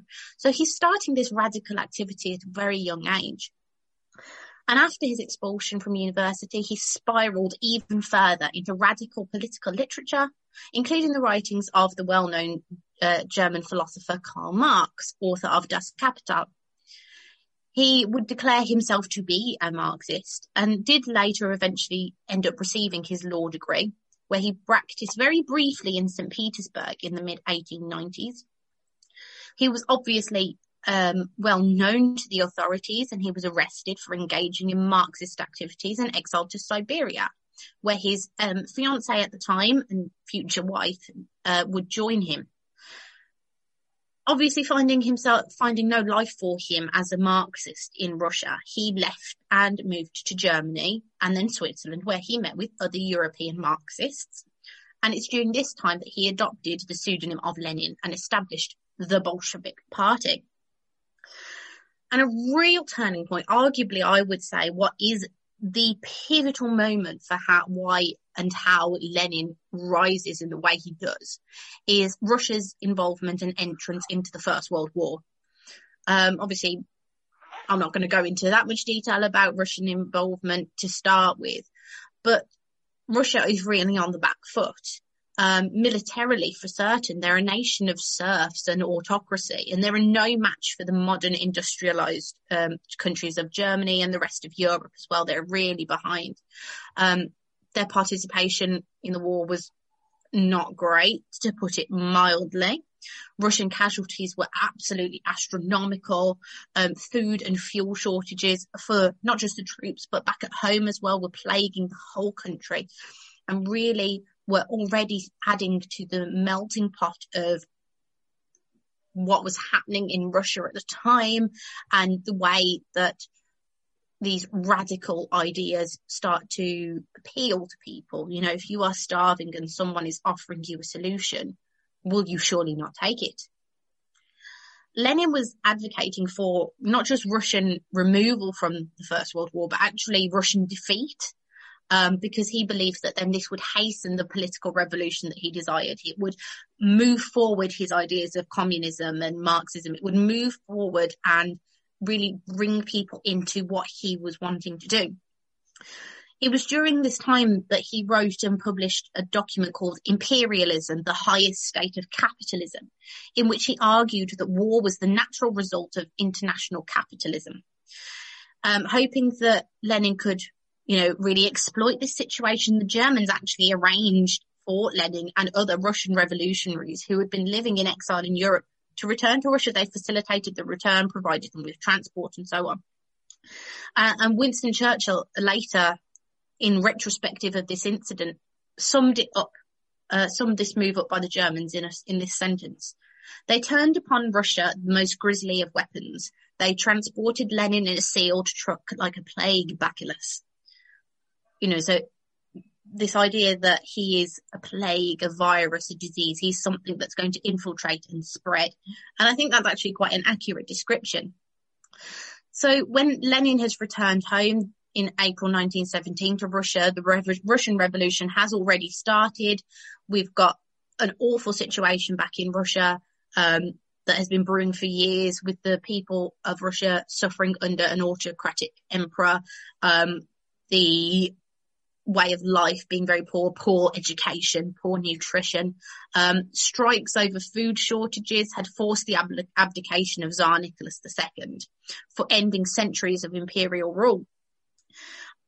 Russia had come under the command of a provisional government, which did actually oppose violence and violent social reform, and continued. Russia's involvement in the big scheme of things was not too different from the autocracy of the emperor. To Lenin, the provisional government was a dictatorship of the bourgeoisie, and that's bourgeoisie, James, not bourgeois. He advocated instead for direct rule by the workers and peasants in a dictatorship of the proletariat, so completely flipping what had been the standard for the time, being ruled from above, changing it to being ruled from below. And by the autumn of 1917, the Russians had become even more war weary.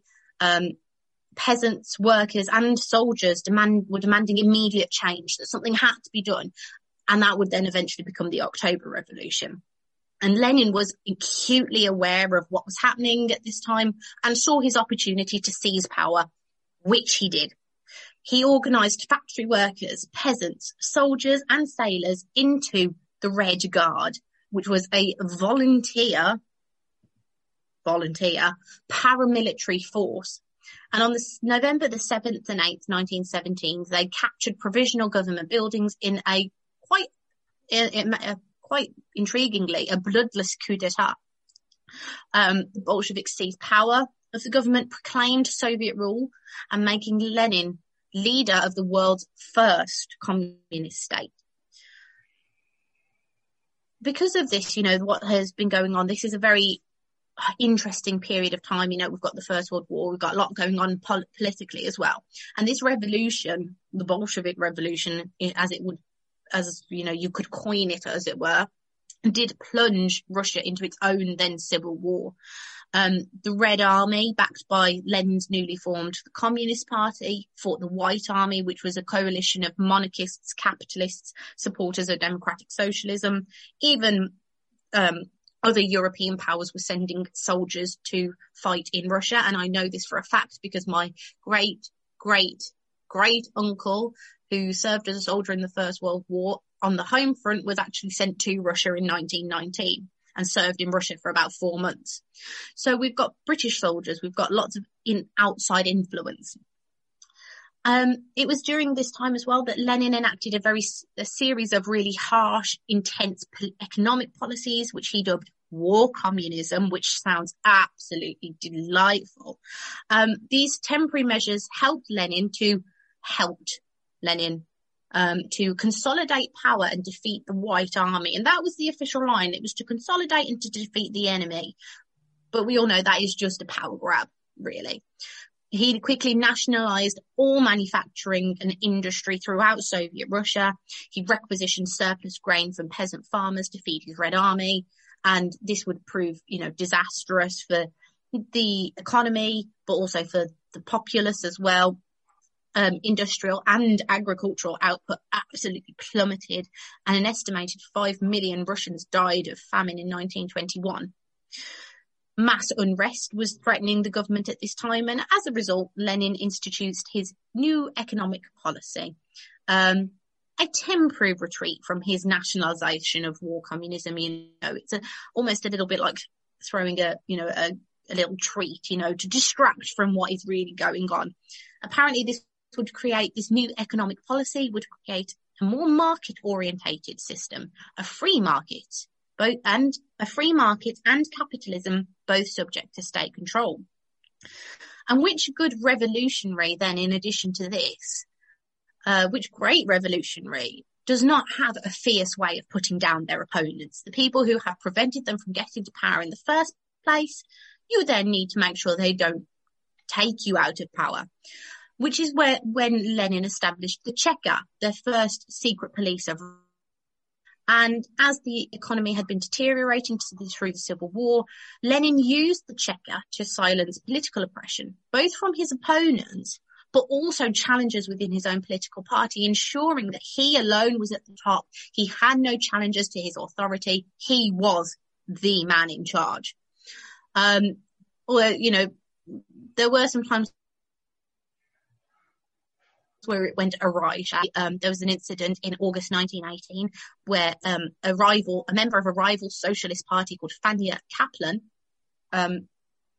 shot Lenin in the shoulder and the neck as he was leaving a factory, badly injuring him. And after this assassination attempt, full-blown retribution.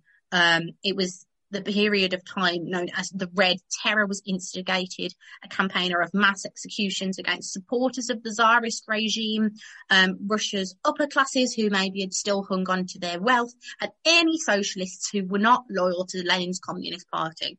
So anyone who did not fit the frame of the perfect communist was an enemy. By some estimates, it's believed that the Cheka may have executed as many as 100,000 people between September and October 1918. And this is all just in the space of a year as well. All of that I've just mentioned is a year, give or take a few months. Eventually, 3 years of civil war, the Red Army wins out.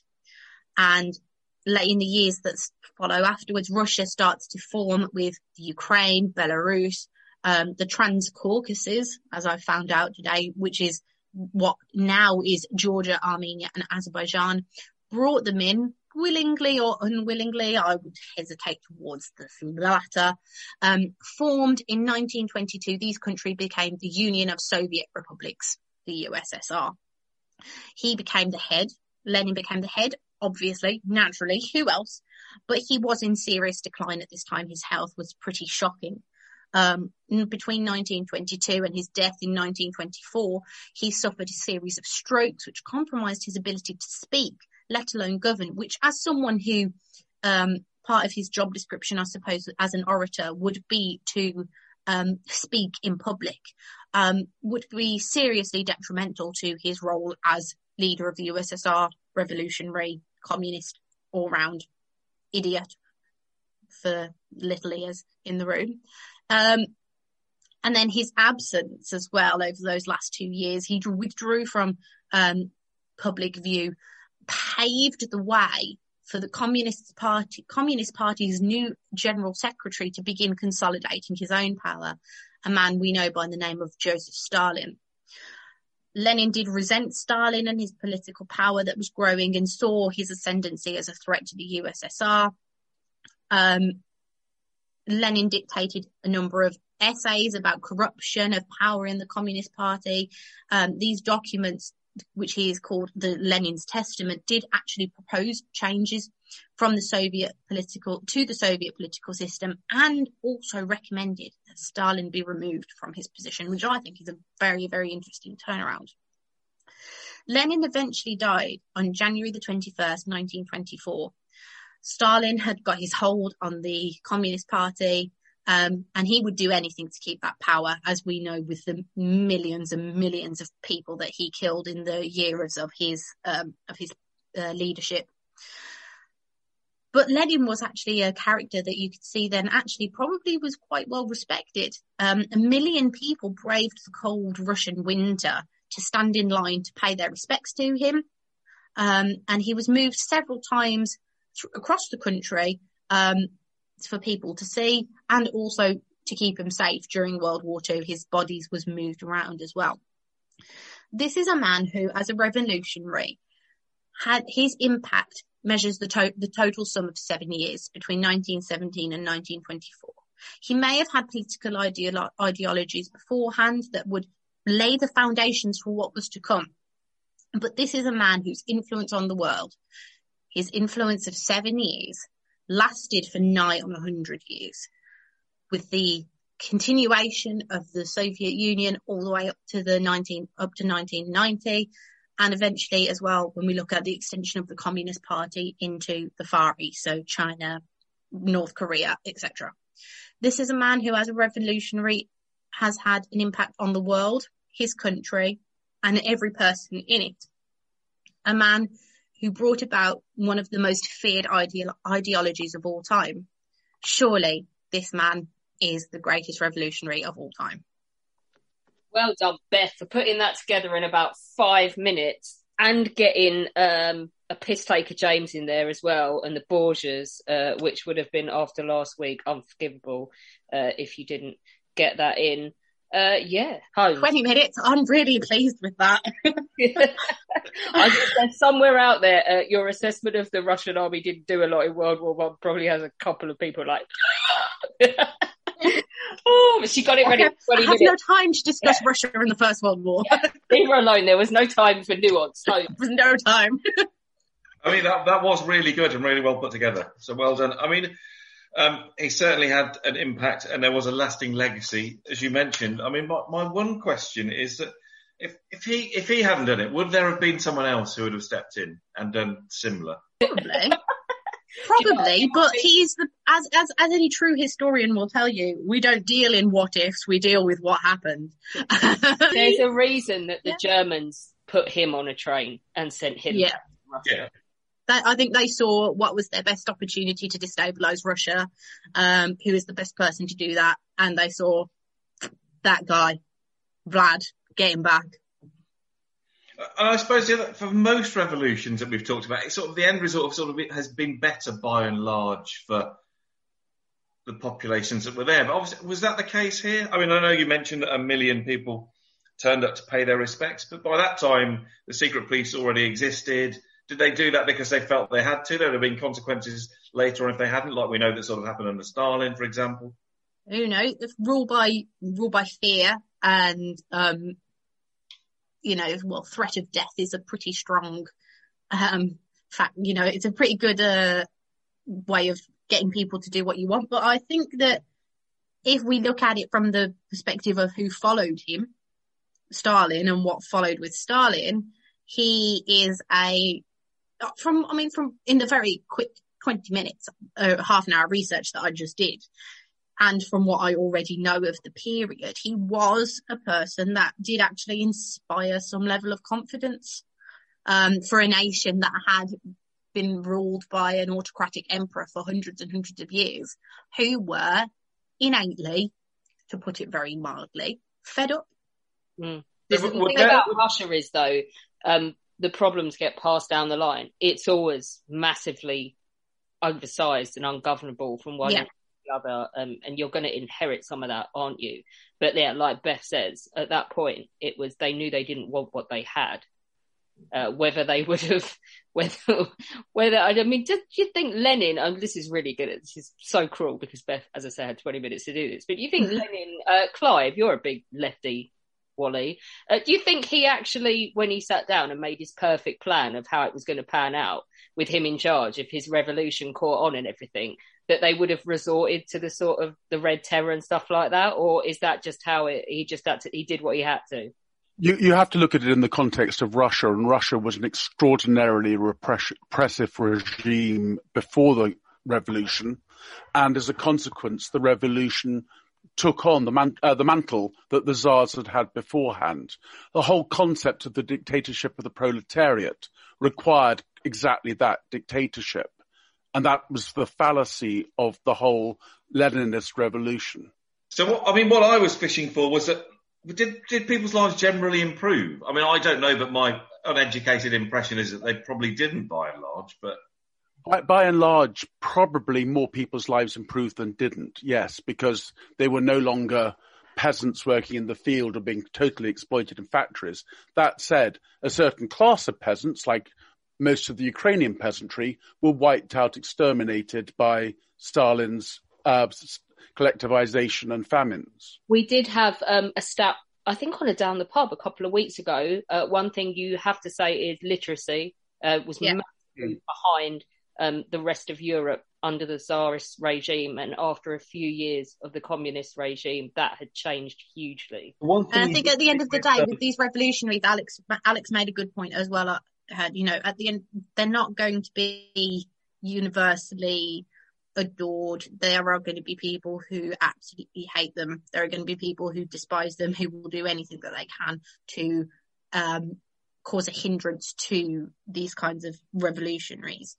But in a way, thinking about it objectively as a revolutionary, their aim is not to, I suppose, is not to endear themselves to people. It's what they think is right, what they see in their mind's eye of what is going to happen. And you can't deny that Lenin did what he thought in his mind's eye. He did it, he went and did it, and he gained that power and overturned an autocratic leadership.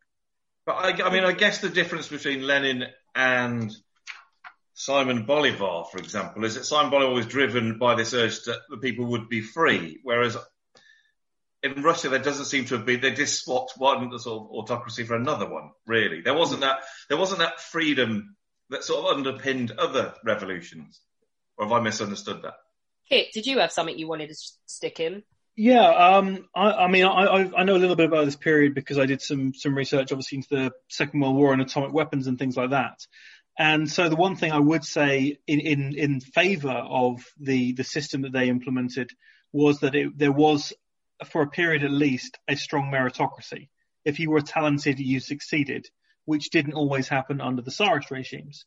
The other thing is that when the Second World War happened, they knew how to mobilize. You know, regardless of what your feelings are of Stalin, and he was a truly horrible man, he did mobilize, you know, was it 20 million fighters? Something like that? Ridiculous. That you could only do in Russia. Exactly. But they did help that they hated Poles as well, Kit, just to add for that, 20 million Russians mobilising against Poland. I mean... Grania, I wasn't talking about the invasion of Poland or indeed the invasion of Finland. I was sort of more going about Operation Barbarossa, but... Also, but Kit, have you seen the finish on a Russian tank? It's not going to win any design awards, is it? But they didn't need to. That's the thing. They got out there. I think that's the thing. When you talk about the sort of the German tanks and these beautiful Panthers, and they're all machine tooled to perfection, doesn't matter when the shells are flying. Just churn them out. Those the T-35s, T whatever it is. Count.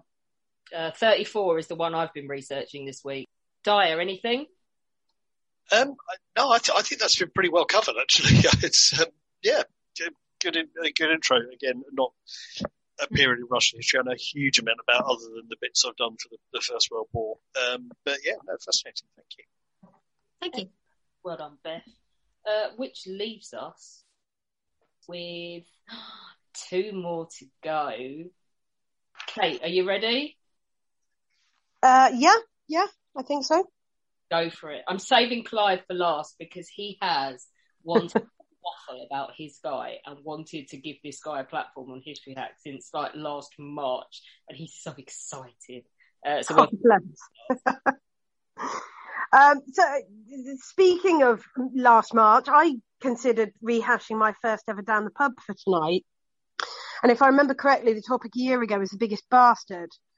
While bastard and revolutionary often go hand in hand, it would have meant completely rewriting the piece from a different angle. So I decided to look for something different. In very general terms, revolutions are paradoxical, seeking to bring about change for good by violent means. I expect you've probably already heard a few tales of mutinous guerrillas and anarchic insurgents tonight. But I believe the best revolutionary is one who brought about change for good by doing good. Someone who is considered the inspiration for peaceful resistance and non-violent revolution all over the world. One of history's most transformative and inspirational figures, Mohandas Karamchand Gandhi, better known by the honorific Mahatma, which comes from the Sanskrit words for great and soul. Born to and raised by a Hindu family in Western India, his father, a court official, provided well enough for the family. Though not poverty-stricken, they were far from wealthy. As a child, Gandhi was restless and painfully shy, not mixing at school.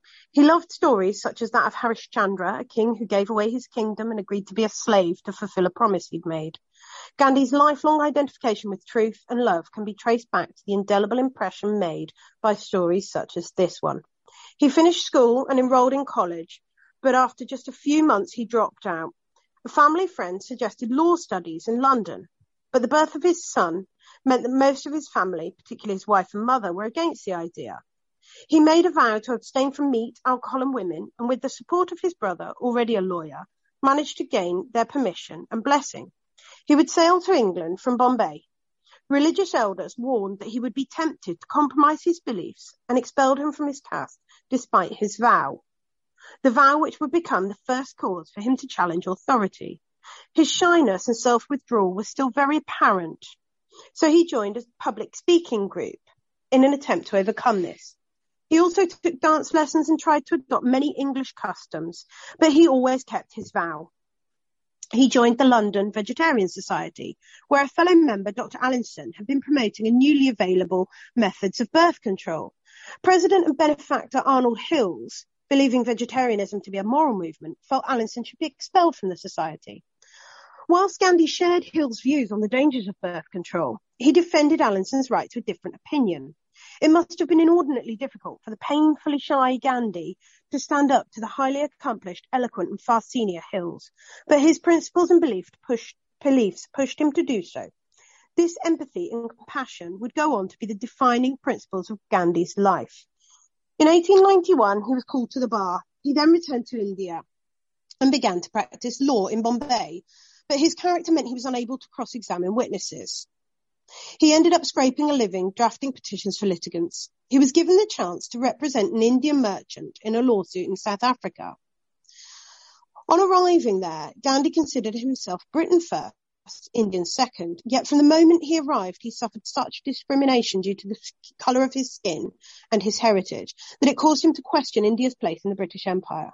Incidents included his being beaten when he refused to follow segregation rules on public transport. He was spat on and called things I won't repeat. A police officer repeatedly kicked him without warning for walking on the pavement. Indians were not allowed to use public footpaths. The magistrate of a court where he was representing his client ordered him to remove his turban. He politely refused. A pivotal moment came when he was thrown off a train. He sat shivering stranded all night at the station, contemplating whether to go home to India or stay and fight for his beliefs, for basic human rights. He boarded the train the next day. The prejudice he experienced left him humiliated and unable to understand how anyone could find pleasure in such cruelty. It caused him to develop a calm courage and a strong desire to fight for human rights. When his case was finished, he was all set to return to India. However, he extended his visit to campaign against a bill denying Indians the right to vote, a right then proposed to be exclusively European. By this time, he was causing a stir, so much that when he landed in Durban, early 1897, he was attacked by an angry mob of white settlers. He refused to press charges. During the Boer War and when the British declared war against the Zulu Kingdom, Gandhi encouraged people to volunteer for the ambulance corps. During the latter part of World War I, Gandhi's war recruitment campaign brought into question his consistency on non-violence. He was recruiting for combative roles rather than the ambulance corps. He stated that he personally will not kill or injure anybody, friend or foe, but he did suggest others should do so. Remember the incident in London? He didn't agree with Allinson's ideas, but he still believed he had the right to his own views, different as they may be. Following the end of World War I, in an effort to end Hindu-Muslim violence, Gandhi united the two religions in peaceful demonstration rallies against the British, who had promised India self-government at the end of the war, but had instead offered minor political reforms. During his life, Gandhi supported mostly underprivileged people by non-violent methods and peaceful protest. He organised hundreds of people and campaigned across the country against laws requiring Chinese and Indian people in South Africa to register, supporting peasants in India forced to sell their crops at a fixed price, and victims of famine protesting for relief from taxes. He was successful in every case. In 1919, ignoring Gandhi's warnings, the British government passed the Roller Act, which allowed the police to arrest anyone without any reason. Peaceful protests followed, and British officers opened fire on a group of unarmed people gathering in opposition to the new law. People rioted in retaliation. Gandhi urged them to express their frustration with peace. He emphasised non-violence, both towards the British and each other, even in the face of violence. People planned large, peaceful protests, and Gandhi was told not to go to Delhi. He defied this order and was arrested. People rioted, and British troops opened fire, killing hundreds of Sikh and Hindu civilians. But Gandhi criticised the rioters for not meeting the hatred of the British government exclusively with love. He demanded people stop all violence and destruction and went on a fast to death to pressure them to end the riots. By now, Gandhi firmly believed that Indians would never get fair treatment under British rule. So he turned his focus to political independence, and as leader of the Indian National Congress, he began to escalate demands for an independent India. Gandhi believed that India had come and remained under British rule by the cooperation of Indians, and by the refusal to cooperate, British rule would be caused to collapse. In 1930, he sent a very polite letter to the Viceroy regarding the British taxation of salt. He then further publicised the issue by the Salt March. He covered 240 miles over 25 days, often speaking to huge crowds. Thousands joined the march, and a witness described the culmination. The men waded the ditches and approached the barbed wire stockade. At a word of command, scores of policemen rushed upon the advancing marchers and rained their blows on their heads. Not one of the marchers even raised an arm to fend off the blows. They went down like 9 pins. This campaign was one of Gandhi's most successful. He called on women to campaign and boycott products, giving them a newfound dignity and confidence. And he finally convinced the British to negotiate. They agreed to release all prisoners if civil disobedience was halted. Gandhi intensified his demand for independence in 1942, and the British locked him up again. Along with all the Congress Working Committee, the British partitioned the land, and India and Pakistan both achieved independence. So while he achieved his aim of independence, Gandhi opposed the idea that Pakistan be made a separate state and spent the day of independence appealing for peace. More than 500,000 people were killed in religious riots as between 10 and 12 million non-Muslims migrated from Pakistan to India and Muslims from India to Pakistan across the newly created borders. At 5:17 on the 30th of January 1948, Gandhi was on his way to a prayer meeting when a Hindu nationalist fired 3 bullets into his chest at close range. Over 1 million people joined the 5-mile-long funeral procession, and at least another 1 million watched it pass by. He inspired people the world over, some of whom made small changes, others, such as Martin Luther King and Nelson Mandela, who've made great changes. Gandhi used this example. If I want to deprive you of your watch, I shall certainly have to fight you for it. If I want to buy your watch, I shall have to pay for it. And if I want a gift, I shall have to plead for it. And according to the means I employ, the watch is stolen property, my own property, or a donation. Gandhi rejected the idea that injustice should, or even could, be fought against by any means necessary. If you use violent, coercive, unjust means, whatever ends you produce will necessarily embed that injustice. Permanent good can never be the outcome of untruth and violence. Darkness cannot drive out darkness. Only light can do that. 2 wrongs don't make a right, and an eye for an eye only ends up making the whole world blind. These words, inflected with the heart and wisdom that made an international icon, continue an endless revolution, inspiring countless millions across the globe. A humble man who proved that in a gentle way you can shake the world has forever left his mark on the world. Mohandas Karamchand Mahatma Gandhi must surely be considered the best revolutionary ever. Well done, Kate. We did cover this just because he is undoubtedly all the things you say he is, but I think we'd be being disingenuous if we said he was a perfect man. He pretty nasty views about black people and stuff. But again, we're not looking for the nicest revolutionary in the world, are we? We're looking, Daya, for the one that...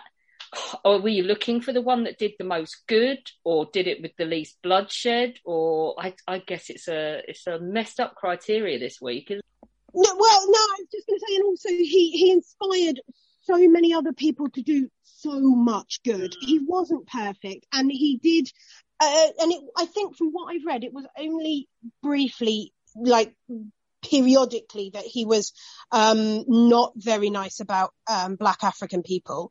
But overall, he did so much good, and in such a good way. I mean, comparing him to Lenin, sorry, Beth, that crap Lenin, does it not, Daya? Yeah, it is a tricky one. The criteria, and I think it sort of speaks to where we are today, that it's not possible to have, or often it's not possible for people to have a rational debate about divisive figures. You know, they either have to be good, or they have to be bad, and there's no middle ground. It's simply not possible. Gandhi, I think, for the one who brought about the most change, I'd put him up at the top personally. Just given what he achieved, I think it's pretty remarkable. Yeah, and I think also you have to consider under sort of his bracket, you also have to include people like Nelson Mandela and Martin Luther King, who were so inspired by him. Yeah, there's definitely that aspect to it, isn't there, Holmes? A knock-on for further change in the world as well as what they wanted for themselves. Definitely. And, you know, I hear what people say about the negative points, but there's a lot of positives with him as well. I guess the only thing I've got is that he was imprisoned during the Second World War, and then so he wasn't quite as influential when it came to actual independence. There were others involved as well, wasn't there? There were actual political parties involved because he didn't agree with some of them. There was certainly, he was a member of one. If I like, there's so much on him that I struggled to wade through it all. But if I'm correct, he was a member of one or leader of one. And yeah, he didn't agree with everyone, but he always stood up for what he believed was right. And he always said, you know, he always never condoned violence. And I think that's sort of where I was going with this in so far as, you know, you have to do good to do good, I think. Yeah, I get that. I just wonder if by the time he was released from prison at the end of the Second World War, there were other people in place, so the actual independence would have happened anyway. I think he was only in prison for, I think in the end, a couple of years, if I'm correct, but I would happily be corrected on that one. And I think he'd been campaigning for Indian independence strongly campaigning since about 1920, I think, and suggesting it and promoting it from even before that, from very early 1900s, if not late 1800s. So all of the prior work that he'd done, I think, contributed to that independence. And okay, if he wasn't there at the very end, he'd already set it up, you know. I'd like to ask someone who is like a proper historian of this period and this region, if he'd had more input and hadn't been in jail of stuff, would we be looking at such a clusterfuck with partition? I mean, like millions dead, were violent, neighbours killing neighbours, which is definitely not his way of doing things. So perhaps, I mean, he totally opposed those partitions, didn't he? Yeah. But then, I mean, it's still a massively contentious issue, isn't it? It's. I mean, I think if we've learned one thing, it's on April the 12th when we can all start drinking properly outside again. None of us are going to go to the London Vegetarian Society. Yeah. No, they seem like arseholes. Yeah. Self-righteous wankers. But I'm sure they're not. I'm sure they're lovely. Sorry, bad word. There was the other two bad words there technically, but there we go. What, vegetarian? There was the chap that you referred to. I also, as far as I could gather from Wikipedia, so it must be true, was instrumental in founding West Ham. So he's a wrong one as well. Yes, definitely. Yeah, Hill was. Yeah, he was Mr. West Ham, and he employed about like 6,000 people. He was this massive guy, and Gandhi was this little Indian dude who just turned up in England and was like terrified of everyone, and he stood up to him because he saw him. He believed he was doing wrong. He believed he was wronging someone. Didn't found West Ham. I'm trying to come up with a gag that links founding of West Ham and the use of contraceptives, but given Sophie's here, I can't come up with the words to do it. So, and just in terms of Gandhi's cultural legacy, we refer to the words of Trigger and Only Fools and Horses. Made one film and you never saw him again. Yeah. Oh, very well done. I really like that one. Which brings us to our grand finale today. Charles, take it away. Last orders. In 1918, two anarchists, Emma Goldman and Alexander Berkman, were expelled from the US by young J. Edgar Hoover for stirring up anti-war sentiment. Although both had been in the US for decades after being exiled from Tsarist Russia, neither had got round to obtaining US citizenship, a bit like an early Windrush situation. They were put on a ship and sent back to their country of origin, landing in Petrograd shortly after the Bolshevik Revolution. They were international political celebrities and treated kindly by the revolutionary authorities. Unlike many left-leaning visitors of the time, such as George Bernard Shaw, they were not persuaded by the new regime.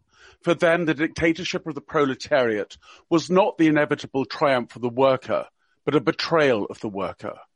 In Petrograd, they met with fellow anarchists who told them of the repression that they had suffered under the new regime. Those anarchists also told them of a beacon of hope that shone bright in the Ukraine, Nestor Makhno. It's primarily through the writings of Emma Goldman that we know of Makhno, who might otherwise have been lost in the mists of the chaos of what was the Russian Civil War. She and Berkman toured parts of what became the Soviet Union during the war, and they wrote about what they found. They searched out and met and befriended Makhno. Nestor Makhno does not fit the image of the stereotypical anarchist. He was not middle class. He was not educated. He was from very proletarian roots. He was born in rural Ukraine, then part of the Russian Empire, in 1888. His father died when he was 10 months old, and at the age of 7, he started work as a shepherd, then a farmhand in the summer, and attended primary school in the winter. At 12, he left school and working full-time, moved at 17 to Liapol to be a painter and then an iron worker.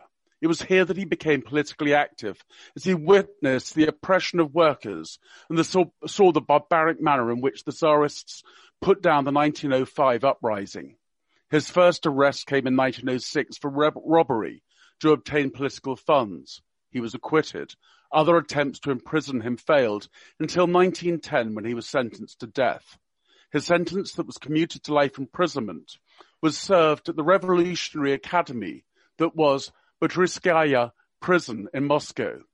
There he met Peter Arshinov, who also known as P. Marin, the Ukrainian anarchist who became his tutor, mentor, and chronicler. Released from prison following the February Revolution, he made his reputation by establishing peasant unions, which confiscated estates from their aristocratic owners and gave them to those that worked the land. The signing of the Brest-Litovsk Treaty handed Ukraine to the Central Powers, and chaos reigned as bands of Bolsheviks, nationalists, and anarchists wrestled for control. Makhno rose swiftly to command the largest anarchist group, the Revolutionary Insurrectionary Army of Ukraine, more popularly known as the Black Army of the Ukraine.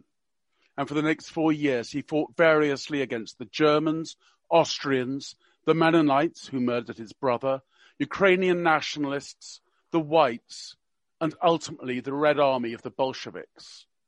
In 1918, the Black Army had 15,000 men under arms, including infantry, regular and irregular cavalry, as well as artillery. His army comprised mainly of peasants and Jews, together with some foreign anarchists. While early accusations of anti-Semitism were made against him, these appeared to be almost certainly unfounded. Indeed, he did much to oppose the blatant anti-Semitism of the nationalists.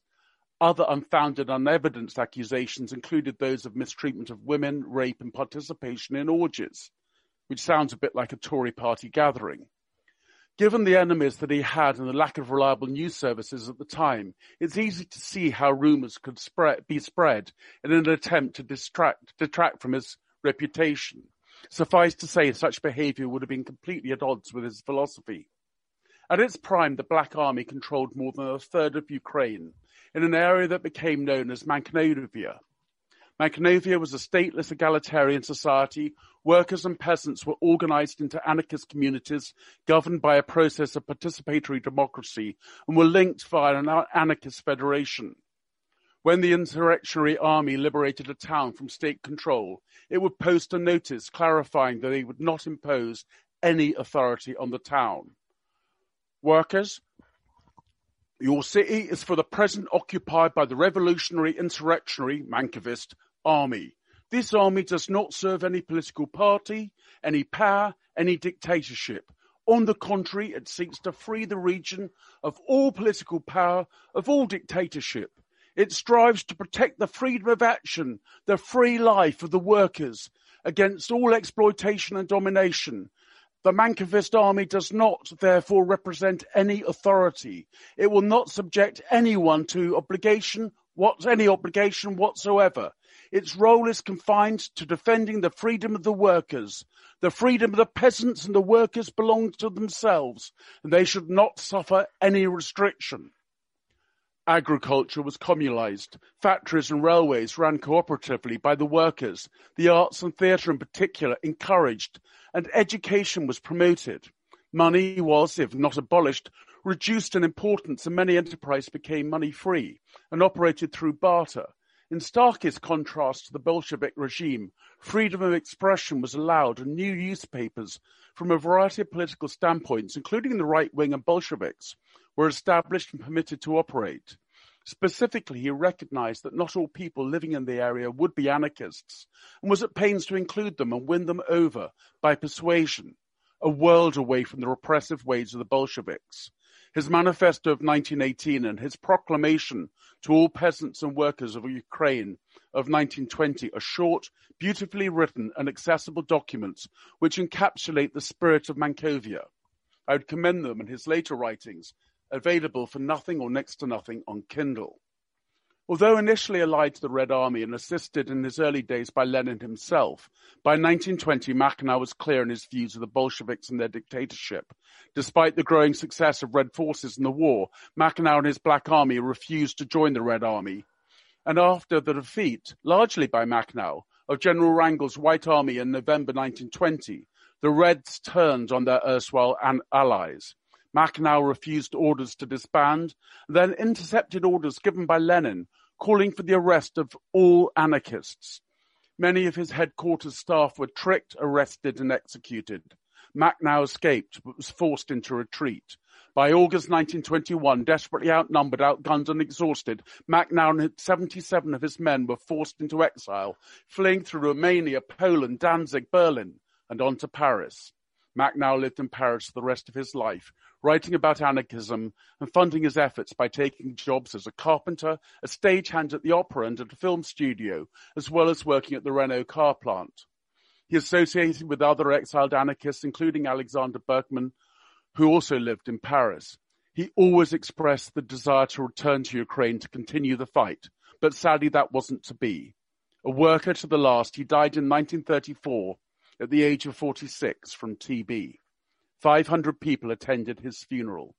He was survived by his wife and daughter, who were arrested by the Nazis immediately after the German occupation and sent to a forced labor camp. Liberated by the Soviets, they were immediately arrested and tried for treason and imprisoned for 8 more years. They then went to live in Kazakhstan. So why is this relatively obscure and ultimately unsuccessful revolutionary the greatest revolutionary of all time? He's obscure only because victors write history, and neither the Bolsheviks nor the Ukrainian nationalists who followed them want to tell his story. He was a man whose political philosophy stemmed from the struggle of the proletariat, both rural and urban, and not from the metaphysical systems and abstract social theorizing. He established a significant anarchist state, which collapsed not through any fault in its philosophy or structure, but simply by the size and duplicity and violence of the neighboring Bolsheviks. He saw the need for change from the representative, violent and abusive Tsarist regime, but also rejected the alternative offered by the Bolsheviks. He did not compromise his belief, power did not corrupt him, and he did not corrupt himself to achieve power. His death at a young age came far too soon. If he had survived, his experience and influence could have been invaluable to the Spanish anarchists who were, just a couple of years after he died, tricked and betrayed by their Soviet-supported allies. He was a worker who inspired other workers. He was a brilliant military commander. He created a utopia which operated benignly and in accordance with his beliefs. While much anarchist political writing is theoretical, academic and impenetrable with its jargon and factionalism, despite or because of his lack of education, Makhno is pragmatic and accessible. He was the true light of the 1917 revolutions. He showed that an anarchist state respecting individual freedom was possible. The Bolsheviks distorted that truth and turned out the light. The last words belong to Makhno himself and his summons, written by him in 1907 at the age of 23. Let us rise and revolt, brethren, and with us the people beneath the black flag of anarchy will revolt. We will surge boldly forward, under the fire of enemy bullets in the battle for faith and libertarian communism, our just regime. We shall cast down all thrones and bring low the power of capital. We will seize the gold and purple sector and pay no more honor to anything.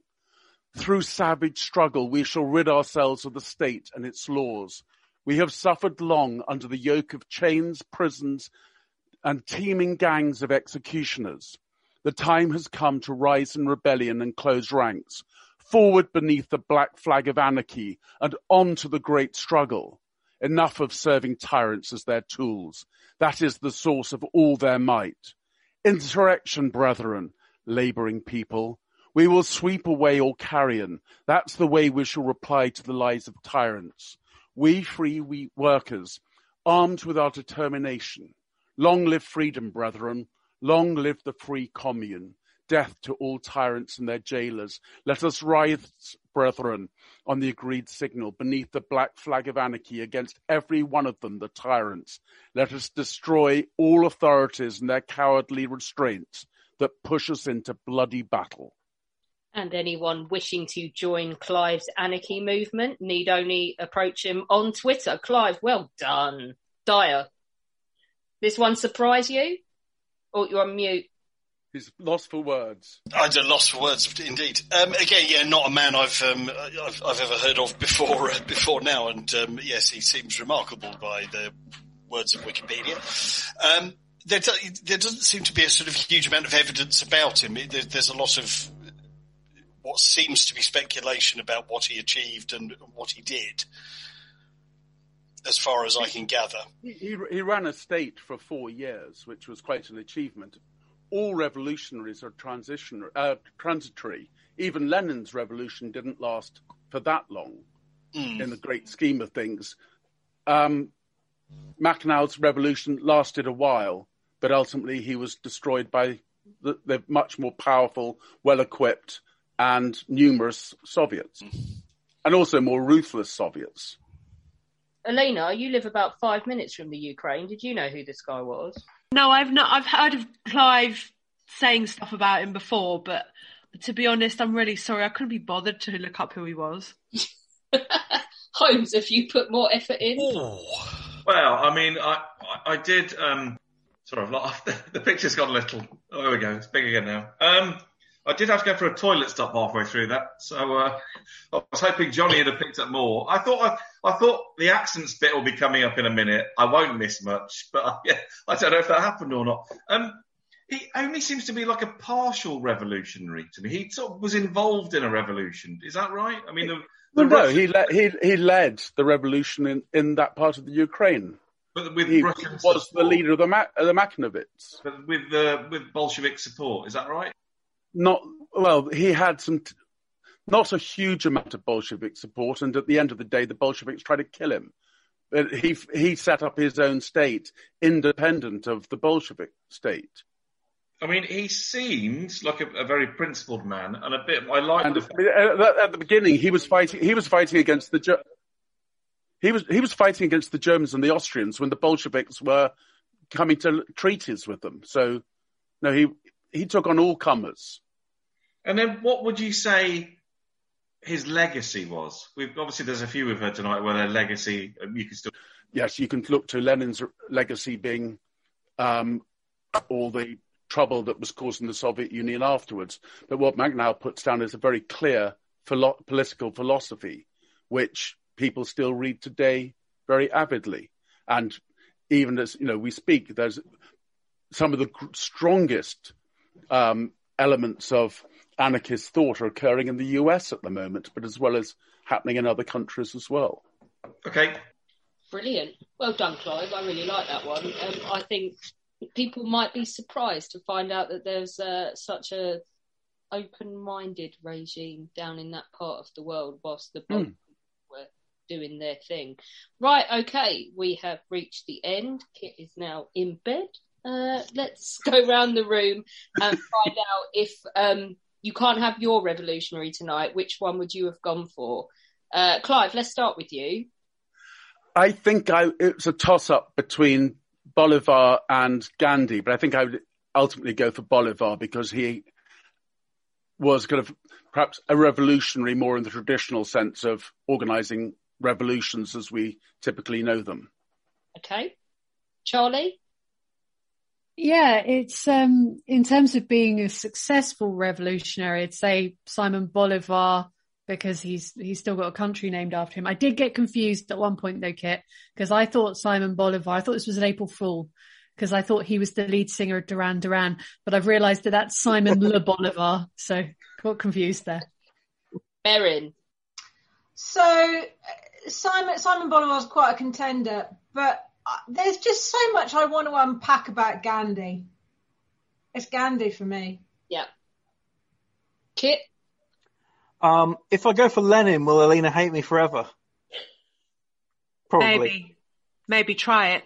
He's a long way away. She can't hurt you from there. I think when you look at the sheer effect on history of the 20th century, it's hard to get away from Lenin and still having an impact now with China. So Lenin. Chris and Sophie? I think it's probably a bit unfair because I missed a chunk of them, and ignoring my obvious bias as to who I probably would pick, I'm going to go with Clive and Mac now. Beth, what about you? Well, seeing as I missed quite a few of them and then ended up having to throw together some research, I must admit I was dipping in and out of what I did here. But Gandhi was a really, really interesting one I'd not thought of in that way before. Really made me sit up and think. I mean, obviously, I think it's Lenin from my 20 minutes of prep, but Gandhi Gandhi's a really, really solid one. Actually, I think there's a lot there that's to talk about and discuss, and yeah. Kate, if you can't have Gandhi, I don't know, because I only heard a few, and I was sort of editing and prepping mine still, so I'm not sure it'd be really fair for me to say. I think what our listeners are deducing from this is that you're all really self-involved. Yes, I am 100 today. Yes. Alina. Well, I was going to vote for Chris and Sophie, but now because they didn't vote for me, I'm going to go for Kate and Gandhi. Thanks, Alina. Like Eurovision. I really did it. I didn't hear yours, but I vote for you anyway. Oh, thank you. Just like Eurovision. Heather, what about you? This week, I adored Chris's and Sophie's. That was great. I also liked Charlie's, but I liked Clive's, and I pretty much liked everybody's. And I'm really struggling this week, so I don't know. You're all rubbish. I'm going to go with Alina purely because for a country that's been crapped on for the last 500 years by everybody on all sides of it, any lunatic that puts their head above the parapet there and tries to make a difference deserves a vote in my book. So I'm going to go with that bloke. Right. Isn't that twice in a week? Twice in a row? You've said that. Really? Yeah. That's what happens when you put effort in. Judges, what about you? This is it's unanimous, by the way, this week, but we couldn't decide between first and second. So we were sort of looking at this, we were approaching, were they successful as a revolutionary and what the influence / legacy was. So with that in mind, we couldn't separate the first two. So Johnny suggested we toss a coin. So we did. Excellent. Who lost the coin? Well, I'll tell you who came third, and then Johnny can announce second and first. But in third is Simon Bolivar. Well done, Kit. Yeah, I think that's fair. I think I can guess who the top two are, and I think that's fair. Indeed. Yeah, we on the criteria that we took to judge upon, as we didn't really have a criteria set out other than best revolutionary. Second place, Lenin. Just because there were just an extraordinary, not a particularly pleasant man, we grant, but in terms of what he achieved and his lasting legacy, and also obviously by the same criteria, in first place is Gandhi. Oh my God! Yeah. Oh, well done, Kate. So bravo. Well put across, everyone. And again, returning after my ban, it's good to listen to a lot of stories that I've never heard before. So thank you very much. Yeah, I was watching Clive's face when Johnny read them out, and he looked like Jose when the fourth goal goes in and down to 9 men. It's just Dias back in its business as usual, isn't it? I was going to say, I was gutted, but I was like, you're going to tell me now beforehand that I lost because of a coin toss, but actually I'm very happy to lose to Kate on that one. That was exceptional. Clive, you know in the Peanuts cartoons where Charlie Brown goes to try and kick the football, it's Pep and Patty, and, he thinks he's going to kick it. I think the burning question that everybody who's listening to this is, Holmes, what the fuck did you cover in the Midlands in history classes? None of that. Except, obviously, history of scratchings, history of pork pies. I don't really know. I remember in sixth form I did Reign of Elizabeth I, hence my hatred for the Tudors, and Europe, 1487 to 1603, which is the Reformation, and a bit more Tudors. For GCSE, I can't remember, a bit of Industrial Revolution, a smattering of war poetry. Don't know. The Battle of Bosworth stuff I mentioned, that was when I was 8 or 9. Did you do the blast furnace?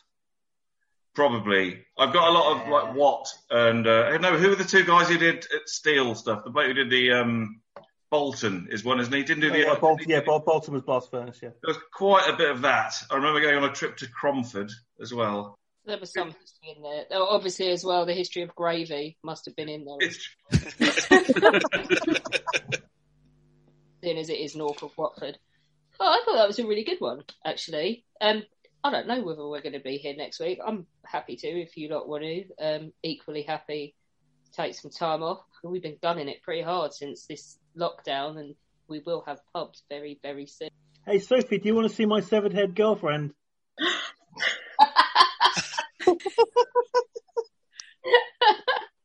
No. It's educational. No, I can see it. It's behind you. Can you see it on the shelf? It's behind that is not it. What's that? There's two?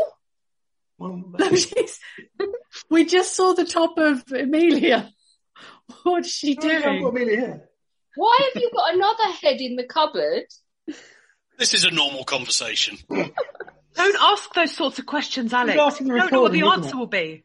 Oh, all right, I'll stop the recording. Sorry to all our listeners. I want to know the answer. Don't forget that we do exist on Patreon as History Hack and on Patreon as well, which is Podbean's own version. Alina and I have had massive fun doing this in 2020, but life's going to change quite a lot next year and we're going to actually have to go and earn a living, etc.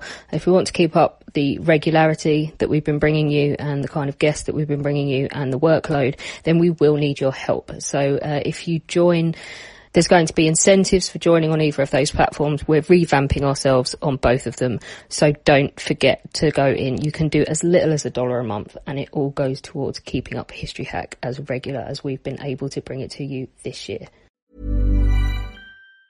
Planning for your next trip? Elevate your travel style with Quince. Quince has all the jet-setting essentials you'll want for your next getaway, like European linen, premium luggage options, buttery soft Italian leather bags, and so much more. And is all priced at 50 to 80% less than similar brands. Plus, Quince only works with factories that use safe and ethical manufacturing practices.